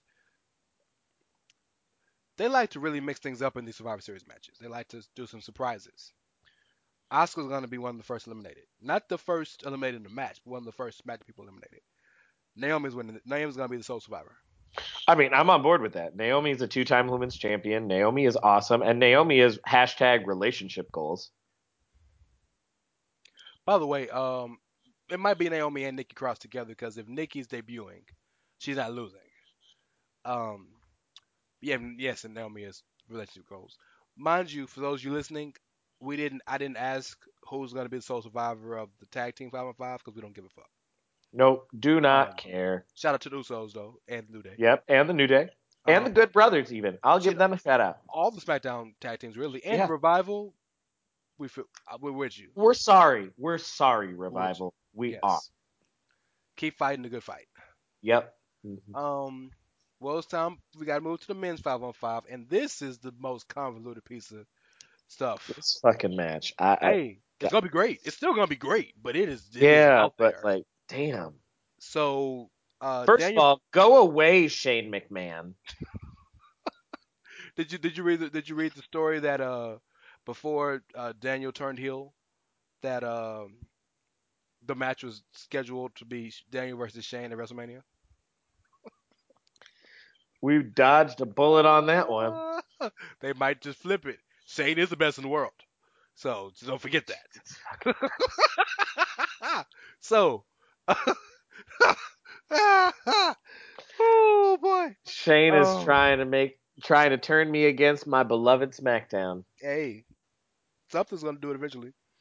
So on the Raw side, we have Braun Strowman, Dolph Ziggler, Drew McIntyre, Finn Balor, and Bobby Lashley with Baron Corbin as the captain. So we've got Drew McIntyre and a bunch of glorified geeks and geeks to stars. First and foremost, I will never call Braun Strowman a geek because he'll find I you. will, because this motherfucker loses every big match. Braun Strowman will find your ass in South Carolina. Good Lord. Braun Strowman is a jobber to the stars. That was Kyle. That was I have your back on everything. You on your own on that one. You got to step out on faith on that Shit. one, homie. Yeah. Shit. Braun Strowman would break me in half with his pinky, Yeah. but his character has been destroyed. I can't take it seriously anymore. I'm almost there. I'm not quite there yet, but I feel where you're coming from. I mean, I'm on the road to being there. Let's put it like that. Braun Strowman should be better than this, but he's not now. That's Drew another McIntyre conversation is for the another star day. of that team. Yes, Drew absolutely. McIntyre is the star of that team, and I And hate to have to say that, but it's the fact. and low key Finn because Finn's gonna do the work. Finn and Dolph are gonna do the legwork. Yeah, probably. And on SmackDown side, you have the best in the world. On Shane the McMahon. SmackDown side, we've got The Miz and a bunch of old folks. I was about to, well, shit, the Miz is old himself. The Miz is like 37, whatever he is. Yeah, but like The Miz is at least a modern era star. I mean, like it's The Miz and a bunch of holdovers from the last two eras. Shane McMahon, Rey Mysterio, Samoa Joe, and Jeff Hardy. Jeff Hardy replaced Daniel Bryan, who furthers your theory. Yeah, so Yes. we've got Jeff Hardy, an Attitude Era holdover. We've got Samoa Joe, who's really from Jeff's generation of wrestlers. He just spent that career in TNA. We've got Rey Mysterio, whose career goes so far back. We're talking ECW, WCW star Rey Mysterio. Mm-hmm. And Shane ain't nothing too high for me to jump off of McMahon. Cocaine So Shane. it's Cocaine Shane. So it's the Miz and the old folks home versus Drew, Finn, and the geeks. Oh, if you ever want your matches broken down on your podcast, call Kyle. He's I mean, available. that's why Raw's gonna win. Like, let's be real here. Yeah, SmackDown's team might have a bunch of Hall of Famers / future Hall of Famers because Jeff will be in the Hall of Fame, Ray will be in the Hall of Fame, Miz will be in the Hall of Fame, All 5 of them will be. probably. Shane is the best in the world. He's And the first ballot Hall of Famer. And eventually they're gonna buy that tape library from Impact, so Samoa Joe will get in on those merits. But anyway, in spite of all of that, there's way more star power on the Raw side. Like, Braun may be a glorified geek, but Braun's still a bigger star than any of those motherfuckers right now. No, you're right. You're right. I mean, if we're talking stars right now, I think Braun and Drew are the biggest, and then with Miz right in third. Um, if you're just listening of 1 to 10, I disagree with you, my brother. I think SmackDown sweeps all the 5-on-5s. All right. Let me tell you why. Ain't happened ever. Well, in a long time, if ever. And it's gonna further the raw turmoil of Corbin, Angle, who's the general manager, this and that, and they love that shit. I hate it, but they love that shit. Who's general manager today? It's like have you ever watched those episodes of Maury where you have the girl come in and she's been tested like 35 times and brought like 25 dudes on the show and none of them were the baby daddy? I mean, This is the general manager search on Raw. yeah, but I mean, Raw hasn't had a consistent general manager since Eric Bischoff. That's what I'm saying because they keep getting That's been tested a as the Raw baby. trope. They keep finding the chick. They keep thinking they got a baby with her. Turns out they're not the baby daddy. They dance off to the next guy comes in. This I is mean, just an episode of Maury. that's been Raw's trope forever and a day. Like, I mean, shit, it was such a trope that they had the fucking anonymous general manager. Then they had the weekly guest, the Yes, guest host era. Like, Raw stay not having a general manager. and Baron Corbin about to get fired and start wrestling again. Oh, Jesus. Yeah, I knew you'd like that Oof. part. Oof. Um, but I think SmackDown wins because Of my least favorite person on the SmackDown roster? Shane's not going to win. Miz is going to be the sole survivor, but I think Miz No, and dude. Shane. You know who my least favorite person on the SmackDown roster is? Go away. Oh no, Just Randy! go away. No, no, no. Randy Orton's going to be the reason Rey Mysterio gets eliminated. Randy's coming in and he's going to RKO Ray, probably off a springboard, and they'll pin Ray and Ray's gone. Like that's the feud going in for the next couple months. Those two. So no, he's gonna be the he's gonna help Raw actually. Yes, I was thinking in the 5-on-5, so that's why I didn't think of Randy. Um, yeah, I think we're leading to a Miz Shane McMahon feud. My poor Miz. Can we just get him the title already? Well, when Daniel Bryan speaks, Fuck Daniel Bryan. apparently the waters just just part. Man, fuck Daniel Bryan. I don't understand why everybody loves Daniel Bryan so fucking much. I do not get it. I've never gotten it. I didn't get it back when the Yes movement was starting in 2012. I don't get it now. So, well, okay, hold on. We'll talk about that in a minute because I do want to. I want to talk about that last. Or do you want to talk about the women's match last? I want to talk about the women's match last because for me, the women's match, even with Becky's injury, is still the main event to me. Okay, so yeah, so I, you know, you know my history, but for those of you listening, some of you might not, a bunch of you do. A big part of my profile as a writer was built on the back of being the Daniel Bryan hater. And I never hated the guy personally. I mean, I hate Oh, I never hated don't the hate him format. as a person. Like, I got Right. nothing against Brian You Danielson. got to say that shit, right? Yeah. Um, and I didn't even hate his. I didn't even hate him as a wrestler per se. I had never when I started not dissing him, but writing columns against him. I had never seen him work. My issue was I didn't like that people called him the best wrestler in the world when he's toiling away in Ring of Honor.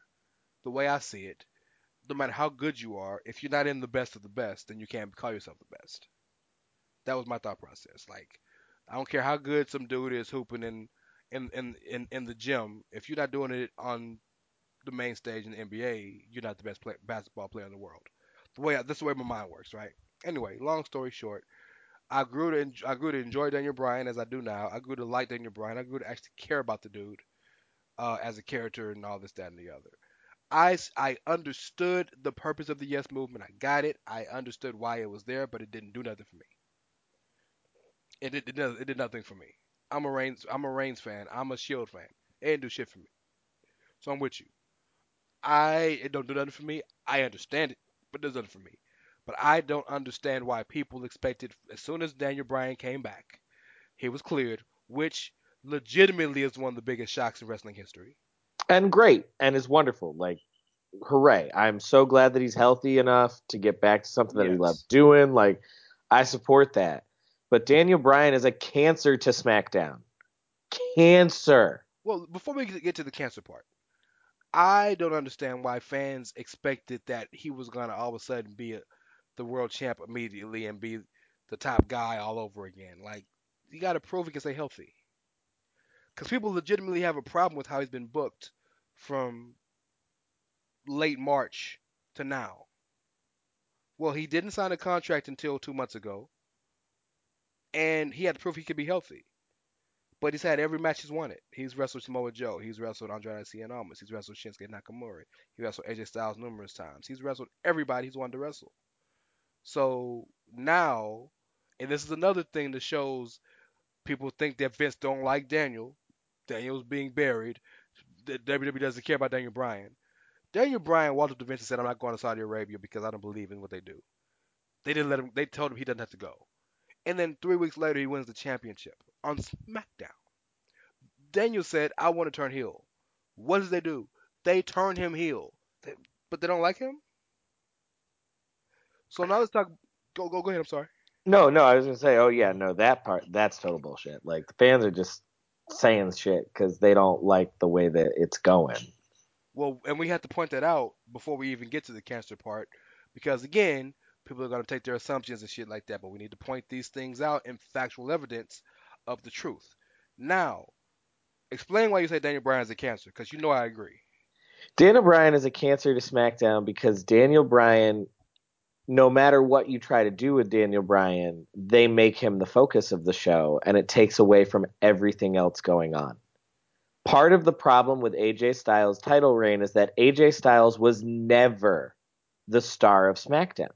Mm-hmm. It was all on Miz versus Daniel Bryan. And I mean, I mark hard for The Miz. I love The Miz. I'm not upset that The Miz is a focal point of that show because The Miz should be a focal point of that show because The Miz is a fucking star. But Daniel Bryan looms so large over everybody else on that show that it made it impossible for them to push anything else. And so for that reason, Daniel Bryan was a cancer to the top of the SmackDown card. And for all the people complaining about AJ Styles being a mid-card WWE champion, blame your boy Daniel Bryan. Because your boy Daniel Bryan was out here putting AJ in his fucking shadow. The top feud of SmackDown for a good portion of the year is for the end of last year, beginning of this year, was Kevin and Sammy versus Bryan and Shane. That was the main feud of the show, of the company. AJ won the title in November. Bryan Bryan jumped into that feud around November-ish until Mania.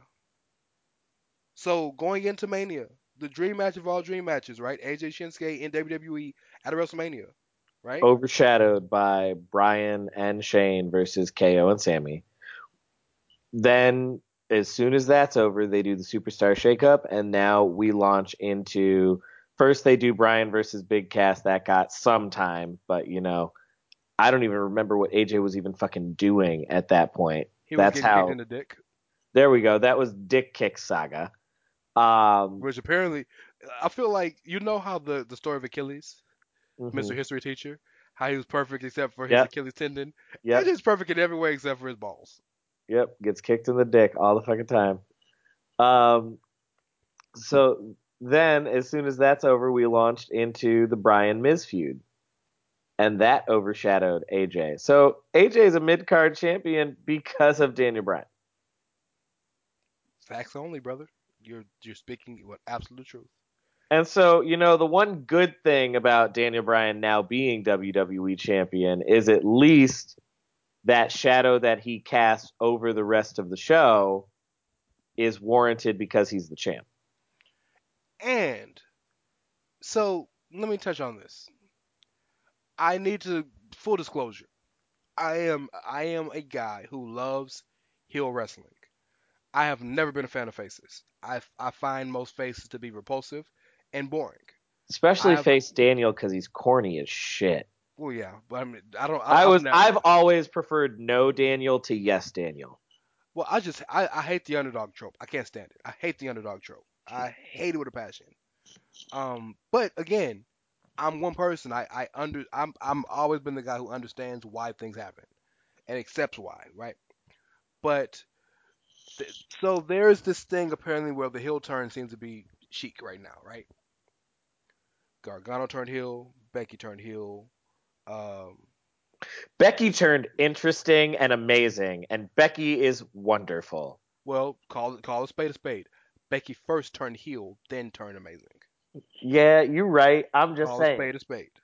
I'm just saying. Yes. And now Brian.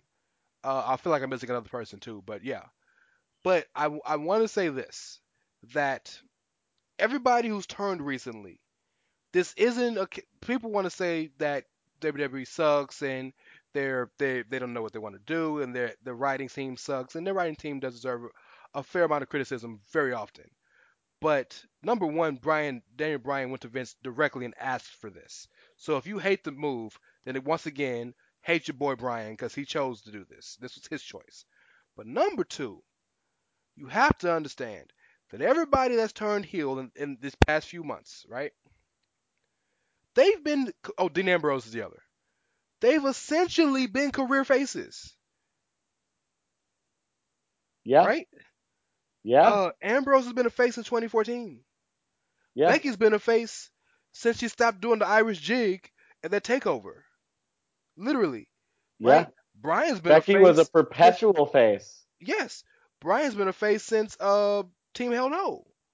But Rance, these are faces I like to cheer for. How could WWE turn them? It makes me feel sad. Well, this is my response to you, young strapping IWCer. If you want them to give a fuck about who you want to cheer, then stop cheering who you want.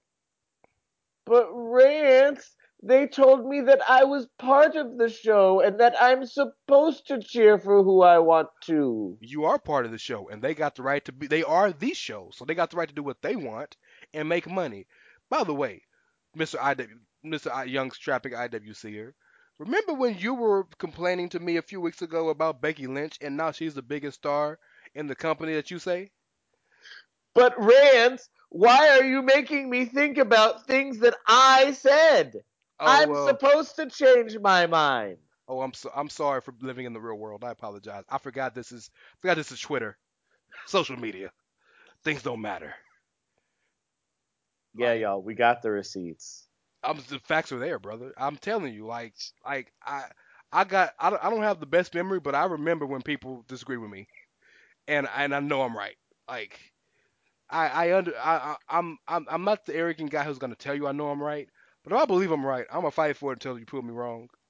Like how many, there were not many podcasts out here saying that wait for Becky, wait for this, wait for that. You know who was? The outsider's edge, bitches. I tell you, man. So Brian as a heel, and have y'all watched American Dragon, Brian? Again, heel Brian is more interesting. The only thing about heel Brian that upsets me, the only thing about the entire situation that genuinely upsets me is a personal thing. I am Team Miz, and I wanted Mike Mizanin to have that fucking title before Brian did. And Well, I know, but I know that's a personal thing, and that's sure, just me. and I agree with that. And I feel like Brian, I feel like I don't want to call it a lifetime achievement award like Mark Henry got or Kane got. I don't want to call it that because Mike is still in his prime. But for what Mike's gone through and done the past few years, I feel like he deserved it before Brian. But if nothing else, this proves one concrete thing. The Miz has always been telling the truth. We told you Daniel Bryan We've was the been heel the telling you entire for months, time. y'all, that The Miz was the face. We've been telling y'all for months that The Miz was the face. They're gonna learn to start listening to us, Kyle. How long? The entire time we're like, y'all, The Miz is the face here, with the exception of throwing the fake baby. Yeah, that was a heel move. With the exception of that, the entire time we were telling y'all, Miz is just out here trying to promote his show, and that dastardly Daniel Bryan keeps showing up, just attacking motherfuckers for no apparent reason. And in defense of the fake baby moment, Bryan came out there to fight that man while he was holding his baby. Yeah. So that was Yeah, actually this a man smart came move. out here to attack someone holding a baby. So in hindsight, that was smart to have a fake one. You know, we've been telling them, the Miz is the face, Daniel Bryan's the heel. They don't want to listen. Hey, you wanna know what the best part about this conversation is? We're still not talking about the shitty match that we don't care about? No. That we've talked maybe 10 minutes about Daniel Bryan, and he's gonna get squashed in 5. X. Here's the question. I'm gonna give you an over/under. The over/under on F5s is 3. 2. 2? Under? For 2 reasons. Number 1, Vince is gonna be like, "Don't kill him." Oh no, I think he's gonna do F5s instead of Germans for that reason. Because I think that Brock, if he does too many Germans, will ragdoll Daniel by accident. Like he did Sunil Singh. Yes, because Daniel's gonna leap to sell that shit, and with the neck head injuries, I think they're gonna lean more F5s than Germans. But I mean, it's a Brock Lesnar match, so we know that those are the only 2 moves that he's gonna use. Yeah, actually, that's a good point. Yeah, I can't remember last time I saw him use a regular move.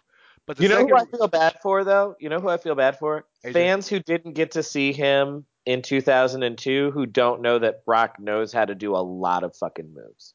Oh, I don't know that Brock Brock Lesnar used to do a shooting star press, y'all. people. So basically, you're saying the people who don't know that Brock Lesnar is one of the 5 best wrestlers in the world when he gives a shit about wrestling. Yes, and the reason that the rest of us hate Brock Lesnar so much is because Brock Lesnar should be one of the best wrestlers in the world, but he hates it so much that he's not. I love seeing, I love the moments when you see Brock is into it. Like Monday, he was into it because at the beginning when Paul was talking, you saw him look at his arm and say, "Ooh, I got goosebumps." Like he was into it Monday. So, and then Sunday he might show up and I give a fuck. But I think my second reason why I think that it won't be too bad is because I truly believe he respects Daniel Bryan. I believe that in my soul. Brock respects anyone that makes money, and he knows that Daniel Bryan's a moneymaker. Well, not just yes, that's a good point, but I feel like there's not many people that he'll respect as a person. Bryan is such a good dude that even the devil himself will be like, yeah, he's alright. You know what I mean? Mm-hmm. So. And here's why I don't feel bad for AJ. Number 1, AJ deserves a day off. Fair enough. Even though it's a big 4, that's a hell of a day off to take. Yeah, it is, but AJ held that title for over a year, and AJ Okada'd that title. He held it for so long that we turned on it. Yeah. And we like AJ, just like we like Okada. Yeah. But by the end of that title reign, we were just like, motherfucker, drop that belt. I don't give a shit who you drop that belt to, but get that belt off your ass. Yeah. So you're telling me that AJ's gonna start coming out with his hair dyed and singing Scooby Dooby Doo? Yo, man, AJ might do that shit. I mean, AJ's corny enough that anything his dad ass did wouldn't surprise me. He could drive a fucking minivan to the ring next week, and I wouldn't be shocked. That's a real storyline, yo. For the biggest star of the second biggest company in the world. The biggest star, the guy who was called the Rainmaker, because he made the company so much money. His biggest storyline of the year was he lost his mind because he lost the title. Yeah. He had a midlife crisis and started coming out with balloons screaming Scooby Dooby Doo. That's a real thing. Yeah, and then the Switchblade destroyed Chaos. But he brought back Okada though. This is true. God, I can't wait for Switchblade versus Okada. I'm hype. Let me say something. I care way more about that match than I care about the one we just discussed. I agree with, the 2 people in the match don't care. Well, no, Bryan cares. Bryan, this is his dream match. But yeah, I'm with you 1%. I can't wait for Wrestle Kingdom. Only because they have fused. I watch it every year. I buy it every year. I subscribe to the network every year for Wrestle Kingdom. But for the first time since I've watched, they have fused that not just I'm watching because I want to watch. They have feuds that have reined me in, the casual Western viewer. We got some good feuds for this year's Wrestle Some Kingdom. amazing feuds, dog. You know what else was his amazing feud? One of the best feuds of 2018, and they Boy. haven't even had a fucking match. You better segue that shit, boy. I see you. I see you. The best feud of the second half of 2018 isn't even going to get a match this week because one of the participants is hurt. But y'all, Ronda Rousey versus Becky Lynch is the greatest thing that we never knew we needed. Amen to that.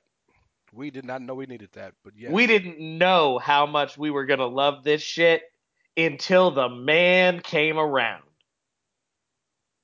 Like, I hate that she was, like, I hate that the bloodied face was because she had a fractured face and is so severely concussed, but that image is so iconic. I will forever associate Becky Lynch with that for the rest of her career. That the bleeding face standing in the top of the crowd. This is my show now. So can we call? So people have been trying. This has been pissing me off to my soul. Cause okay, so let's keep it 100, right? Earlier this week, when I texted you about this show, and in our group with Carl and Ricky and Clive, I told you that I had my contrarian senses were tingling. Yeah.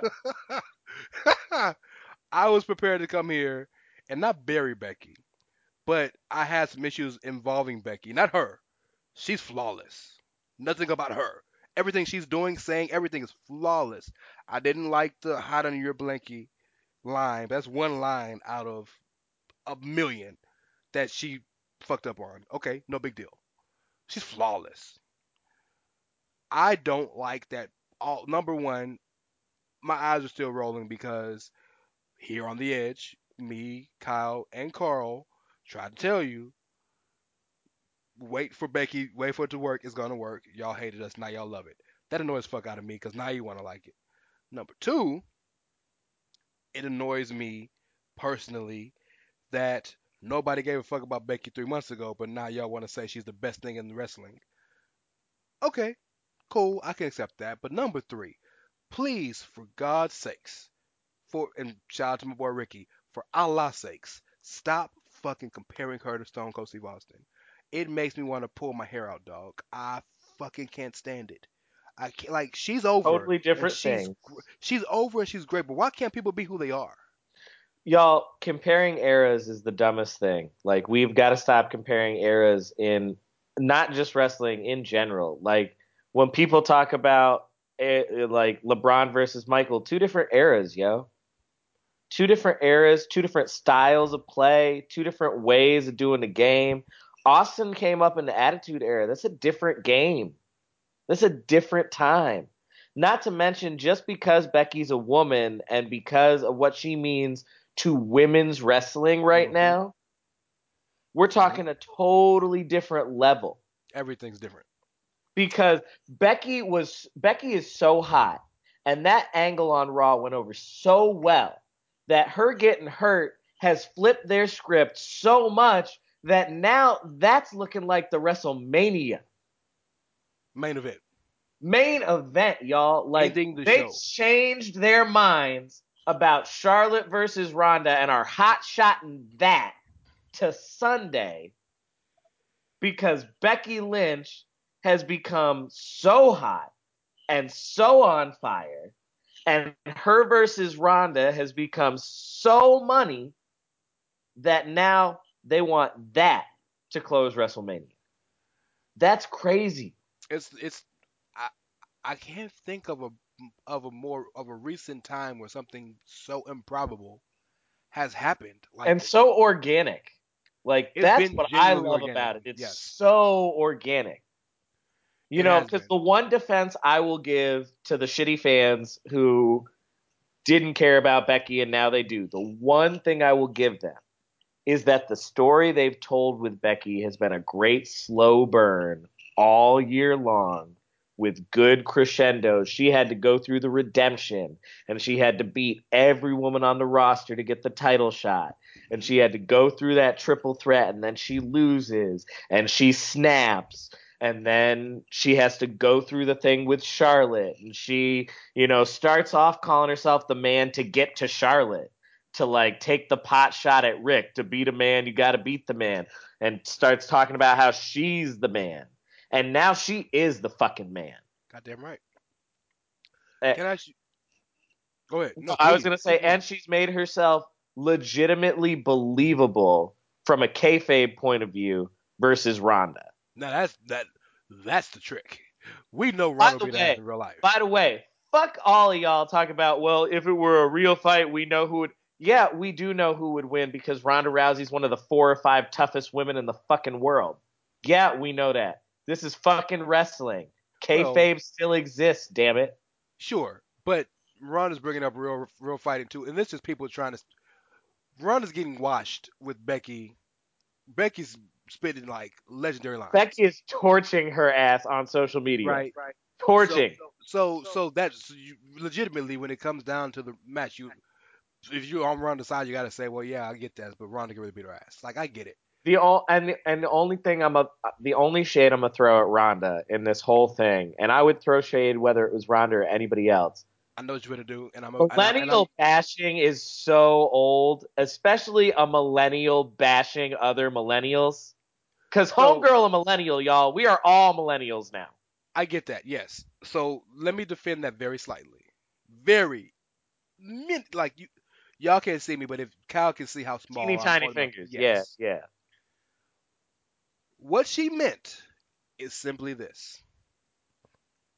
Becky is walking around almost maniacally thinking that she's the baddest person ever. And in the moment, she's probably the baddest right now. Give her that all day long. What Ronda's saying is, I've had to work my entire life. And not that you haven't, but my mom will wake me up in the middle of the night at 5 years old and put me in an armbar. My mom will wake me up in the middle of the night at 7 years old and put me in a chokehold. This is how I grew up. I grew up fighting for my life, right? I've gone through every single thing fighting for my life. So when you were figuring out your life, flying around the world trying to figure out what you wanted to do, I was being put in arm bars and chokeholds. When you were flight attending, I was doing this, I was doing that. So when you're here and you're great and you did your job, but you didn't do well, and you rested on your laurels for so long because you were popular. And now you decided to put it together, you want to act like none of that matters. You're great now. When I've been busting my ass this entire time, that's what she was trying to say. Can She I ain't say saying though?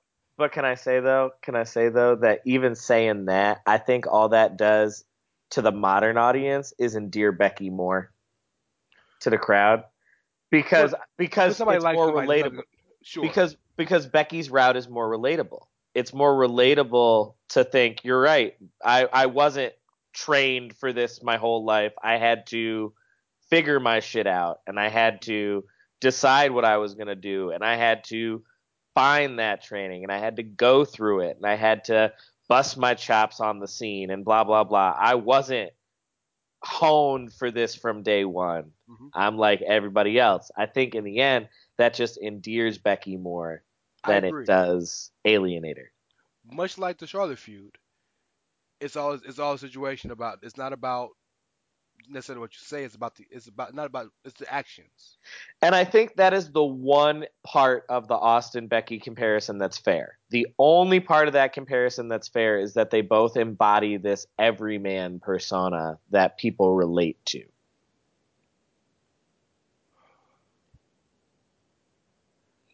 I gotta think about that because I don't know. I don't see Becky in that light. I don't see Becky in that light. I don't see her as an everyman. I see Becky as a person because she's not even building. She's not even building up her everyman status. She's just talking a lot of shit and kicking a lot of ass.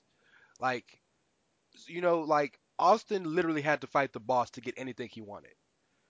Becky just fought her best friend because she couldn't beat her and jumped her ass every week. Like so, I don't see an everyman persona with Becky, even though in real life she is like Rebecca Knox is a everyman, absolutely. But Becky Lynch is just a character who finally figured it out and is now at the top of it. Becky Lynch, Becky Lynch is doing Conor McGregor cosplay.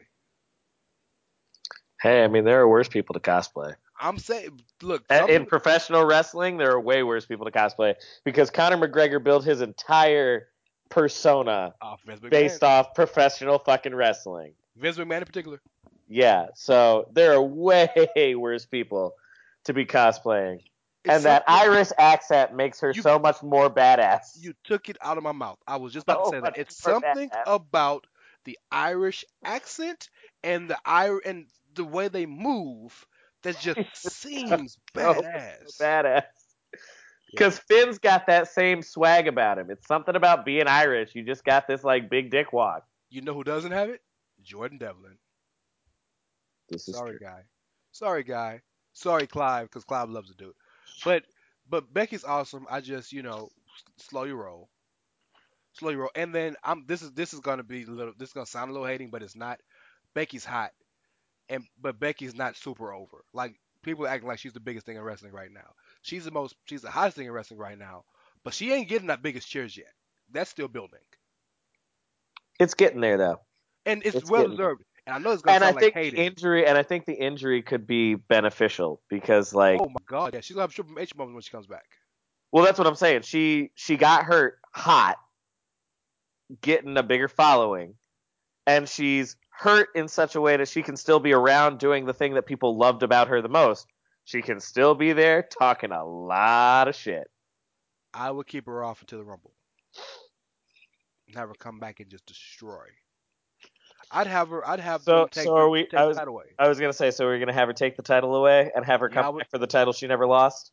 No, she's going for Ronda. Well, I mean, she's going for Ronda, but you know what I'm saying? Like, I never lost my title. I had it taken from me. Yes. So after I'm done breaking Nia Jax's arm, I'm gonna fuck you up. And I think the hug. Well, let's talk about this real quick before we get. The hug bothered me a little bit in the moment.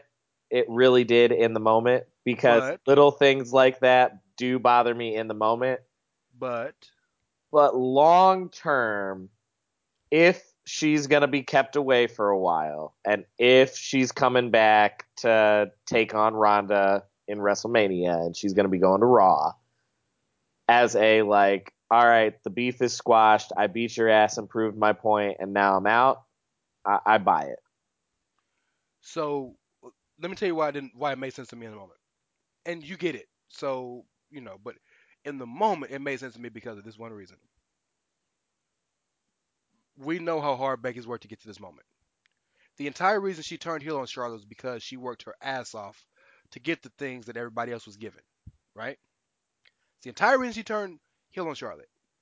And she finally got there, and she was the biggest thing in her sport, right? Especially from her gender's perspective, but damn near the whole sport. And she got here, and she got one over on the baddest woman on the planet, and she was the most talked about person in wrestling, and she loses it because she got hurt off of essentially a sucker punch.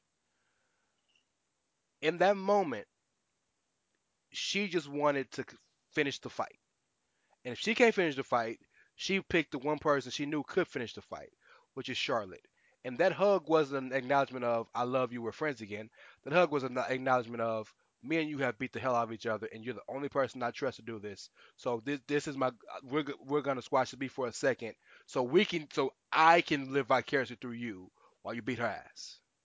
I don't think of anything else more than that. I don't think it meant that they're friends, that they're cool, the beef is squashed. It's, look, me and you, we're here right now for this 1 second, so you can do this for me, since I can't. And if you watch the little six minute clip that YouTube released of her like following her that day, she said the exact same thing. All right. I mean, like I said, it bothered me way more in the moment than it does reflexively a few days later thinking about it. Especially because she will be out for a while. And I do agree she'll come back at the Rumble and probably win the Rumble. And that's the perfect way to set up changing shows and moving on from there.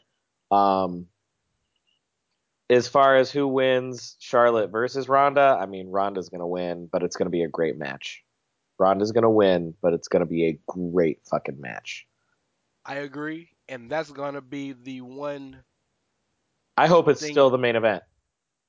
I really do. It It probably will won't be, but I hope it's the main event. It might. Well, the five. Yeah, it might be the 5-on-5. Actually, now said you say that. The 5-on-5 usually ends unless it's something special like Goldberg, Lesnar, or something. Yeah. But yeah, you're probably right. But that's the reason why I think SmackDown will win the 5-on-5s, but Raw, with the exception of Shinsuke, will win the title matches, and Corbin can at least say, "Well, my champions are better," except for that stupid Seth. Um, yeah, man, I'm hyped, man. It's gonna be some good ass wrestling, and look, I understand that the sudden title change with Bryan and the sudden losing of Becky Lynch to injury is a huge bummer. I get it. But understand that our consolation prize is Brock Lesnar and Daniel Bryan and the main event of WrestleMania 35. These are our consolation prizes. The title change shouldn't shock people that much though, because It happened last year. yeah, exact same thing happened last year. Yeah, but there's Totally there's different circumstances. yes. Like last year's title change was predicated on Brock did not respect Jinder. Brock does respect AJ. Yes. Absolutely. This it was just time for AJ to drop the title. Yeah, I agree. And Where does AJ go? That's the more interesting question. Like, because In the short AJ term- has not been away from a belt for like well over 2 years now. in the short term, no idea. In the long term, he's going to Raw. Yes. Absolutely. He's In the long the term, superstar that's chick. the plan. In fact, I think he might even win the Rumble and go up to Brock. I can see AJ and Brock at WrestleMania 35. I can see that. That's not my prediction, but I can see it. But in the meantime, we're definitely gonna have AJ versus Bryan at least through the end of the year. They'll have a rematch at TLC and probably a ladder match or some shit. Oh God, Daniel Bryan in a ladder match. Thought about that. No, Yeah, let's not put Daniel Bryan in a ladder match. no, they will. Let's put Daniel in a tables Table match so that he only has to potentially take one really crazy bump. Yeah, but Bryan's That gonna win, so he doesn't have to yeah. take a crazy bump. Yeah, so let's put Daniel in the tables match. Yeah, yeah. I just scared myself. Yeah, I really don't want him in a ladder. I really don't want him tempted to jump off of it. Well, yeah, but then remember the last vision we have of Daniel Bryan on the ladder, him and Dolph Ziggler decided to be idiots and just headbutt the shit out of each other for like 30 seconds. Yeah, so let's not tempt him on that. He's proven that he's very clearly a guy that needs to be protected from himself. Yes. Yes. So yeah. Uh, I got some wrestling news. If you oh, want to know it I before we get out love of here. wrestling news. Report: Shane Strickland will leave MLW next month. Is WWE next? If NXT gets swerved, boy, let me tell you, that's a big step. NXT's got so many people. They're gonna have to do some call ups soon just to clear the room. Sure, they I'm with will. you. I'm with you on being against call ups for no reason or for the sake of calling people up and not having a plan for what to do with them. That's my fear. I'm with you there. But if they're not going to if they're not going to either give NXT an extra hour or do something else to like thin the herd, they're going to have to call some people up because they've got too many bodies. Well, see, so here's the positive thing about what they're doing, and this is probably why they feel like they can get away with it for now. They essentially run 3 loops. They run the main roster. They run the main loop with the main guys who go to the different cities. The Largo. They run the Largo loop, which for the lesser guys who are still learning, and like a couple of decent name guys. And then they have another loop that they run, which is a little higher level, right? So like you have guys like Stacey Irvin Jr., the kid they signed a couple months ago, who's gonna be in the Largo loop learning. But you got a guy like Brennan Williams and like Or Buddy like Murphy. Dijak. Yeah, Dijak, who's on the other loop, right? So they're working, they're getting exposure. Now, my argument when the last time we had this conversation is this: they need to call guys up. You're absolutely right. But if we're talking about not guys that they've just recently signed, like indie guys like Punishment and Riddle and such, talking about like build like guys they've built up or been there for a while. Who's there right now besides Dijak and Brennan who really hasn't gotten the the shine that they need that they deserve? Well, no, I don't. I'm not saying that it's that they've got an issue of people aren't getting the shine. I'm saying they're continuing to sign more and more people. Yeah. And if you're going to keep making and not signing bullshitters, like if you're going to keep signing people like Keith Lee and Matt Riddle and Chelsea Green and Io Shirai and Yeah. all of these big, huge names from the indie scene, if you're going to keep making those signings, and I'm not saying they shouldn't do that because, I mean, yeah, you want the best talent for sure.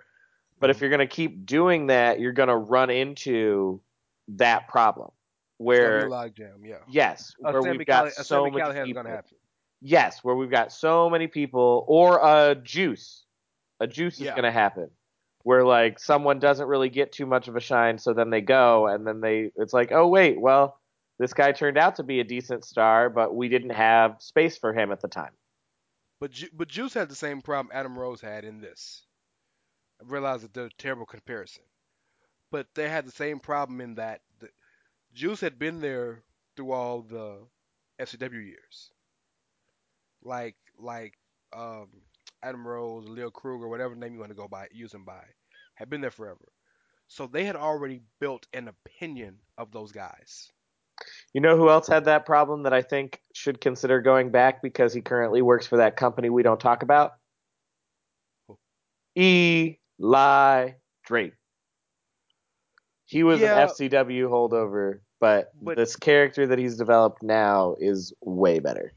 well, that and Eli Drake had one issue and one issue only: Bill DeMott. Eli and Bill DeMott had beef, so that's why he was like, I can't do this no more. Now that Matt Bloom is there and Sarah Amato is there and Robbie Brookside and Sean and Canyon Seaman, who seems to be a good administrator Yeah. for the group. Y'all, bring back Eli Drake, y'all, because if nothing else, you know what's made for the main roster? That fucking segment, The Facts of Life, with the dummy button. Yeah. Dummy, yeah. Dummy, yeah. That Can is you imagine? made for Monday Night Raw. Can you imagine a Miz TV / Facts of Life segment? That Dude, would be hilarious. no, but can you just imagine him with a Daniel as his guest, and every time Daniel goes to talk, he just hits the dummy button. Dummy, yeah. Let me talk so to you, dummy. so basically we're saying Triple H, we need you to save Eli Drake. Yeah, We bring need you back to Eli Drake. save Moose Yeah, save Moose and save John Morrison. and Rosemary. Yeah, yeah. And I'm not saying because I don't like her. When I say save, I'm thinking like TNA does right by their women. True. Okay. Okay. Respect. No, respect. You're right. They So do right by she's their. in a good spot Yes. where she is. Yes. There, by the way, again, God, you're making me say something good about TNA Impact Wrestling. No, Their they women's do women's roster, wrestling. they do it well, and their women's roster is stacked. Tessa, Sue, Jordan, Rosemary, Jordan. Kiera, Yeah, like they Charlotte got a Bordeaux, Taya Valkyrie, yeah. Allie. They've got a women's roster. Absolutely. But they've So she always had a might be women's okay. roster. They've always had a women's Yes, roster. absolutely. Back to Angelina Love and the beautiful people. And Kong and Gail. Yep. Yeah, And Gail Kim. Yep. yeah. ODB. Yep. Yeah, that is one thing I will never take away from that company is they've always known how to put together a good, engaging women's division, and they know how to have women fight over like not Real petty shit. bullshit drama. Yeah. Yeah. It's not who's the biggest bitch. It's let's have a real feud. Yeah, I mean, Sue Um, Young and Rosemary are having some straight up Bray Wyatt and the Undertaker shit going on. it's creepy as shit that I've read and seen, and it makes my head hurt when I actually try to read it because so convoluted. And the segment where Allie had to go find her in the realm, and Rosemary was waiting in the realm. It's so, and Kiera just happened to be there and safe. I'm confused. We're all confused. We're all That confused. that reminds me of the segment that Bully Ray had to take the whole show to explain how he made Aces and Eights work. Yeah, That is the funniest thing to me. That it took a that was 2 hour that show convoluted. to explain why it worked. It was because it was an explanation of booking on the fly. It was the entire show was basically so we started this angle and we didn't know what we were gonna do, but then we decided midway through, and so here are all the ways that I'm plugging the holes for you. Now let me say this: I'm a Bully fan. I love the Oh, dude. I like Bully. He made that work because at the end of the show, you're like, oh, I can see it. He ma- the term His making first chicken salad reign out of as the chicken shit. world champion was good. That was one of the last great things that Excellent. version of TNA did. It was excellent. Yeah. I still remember Hogan's face when he turned. Well, Hogan and that's when AJ turned like that dark character that actually got him Sting. signed to New Japan. Yeah, that's Sting. where he pulled a Sting. Oh, by the way, Evil Ways, his theme song is still fire. Yeah, no, they did some good things at that time. They really They did. had good moments, yes. They had some good, but at the same time, Eric Young was one half of the women's tag champs. So Yes, we don't, yes. yeah. But then Eric Young became a psychopath and later beat Bobby Roode for the world title. No, no, that was after. Yeah.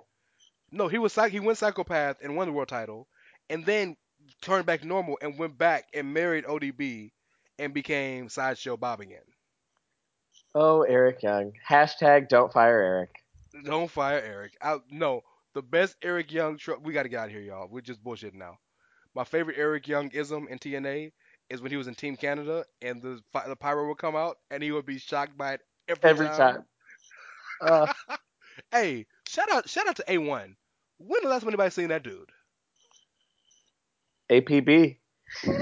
I'm saying, hey, for those of you who think that I just hate TNA for no reason, you don't even know who A1 is. They probably don't know who Amazing Red is either, but let's get out of Oh here my, before we get that Amazing Red, before we go down that rabbit hole. the Naturals. Okay, let's stop. Yeah. Elix Skipper and Triple X. Yo, man, I miss that shit.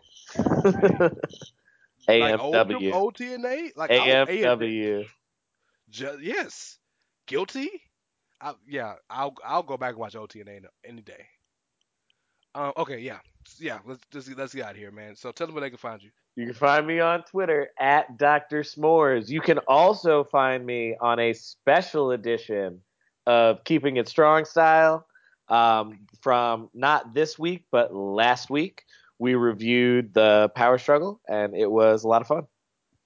Power Struggle was an excellent show, so that was a good show for you to be on.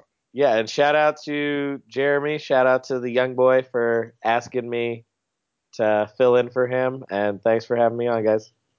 Hey, by the way, Jeremy, I got a little beef with you, bro.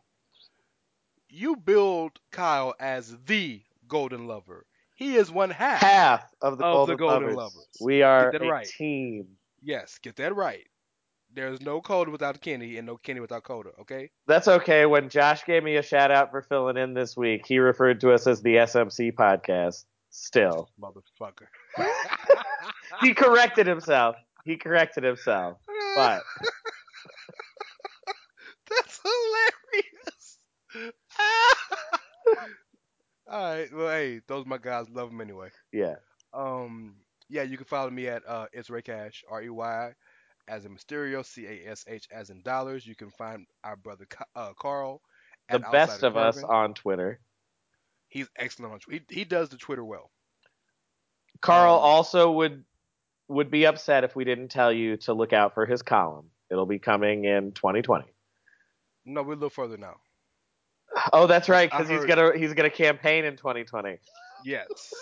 So he's gotta put that to the side for his. He gotta put his campaign to the side. So It'll be here about around 2022, 2023. Uh, Um, Speaking of columns, your boy started writing again. I've dropped 2 columns and checked them out. I have a little series start kind of going. And speaking of series, me and Rob Daniels are talking about Rob, shout out to the first fan. Rob, love you, brother. Are talking about doing a little small little mini pod each week talking about my columns. The columns are kind of how to business plan as columns. We're gonna call it the business plan. WWE creating a legacy brand for part timers, how someone can compete with the WWE, how I would book the elite in WWE, how I would rebrand tag team wrestling in WWE. There's things like this. Yeah, man, I'm excited. I love writing them. I've gotten some good feedback. Check that out. Um, yes, you can follow the show at Outsiders Edge SS, of course. We're on Social Suplex and we're on Chairshot Radio. And what do we do on Chairshot? always use your head. My man. You can catch us anywhere you find your podcasts. Before we give you the final line, I want to do some advertising. First and foremost, after Survivor Series, you're gonna be at home. You're gonna have watched an amazing show. You're either gonna be satisfied or shocked, one of the two. You ain't got shit to do. Holla at your boys at Chairshot Radio. Me and your boy Chris Platt. We are doing a live post show after Survivor Series. Live. You never know who might show up. Kyle might be there. Carl might be there. Greg DeMarco might be. You never know who's gonna show up, and we might take callers depending on what everything looks like. So check us out. We will keep advertising that. Also, next week, aside from your usual Outsiders Edge column, where we'll have our post show and talk about some real good stuff, we have a special show for you guys called The State of the WWE. This is debate season. We have had to deal with this fuckery we call politics in America and the midterm elections and all the bullshit that comes with that. So why not have a debate podcast in terms of that style?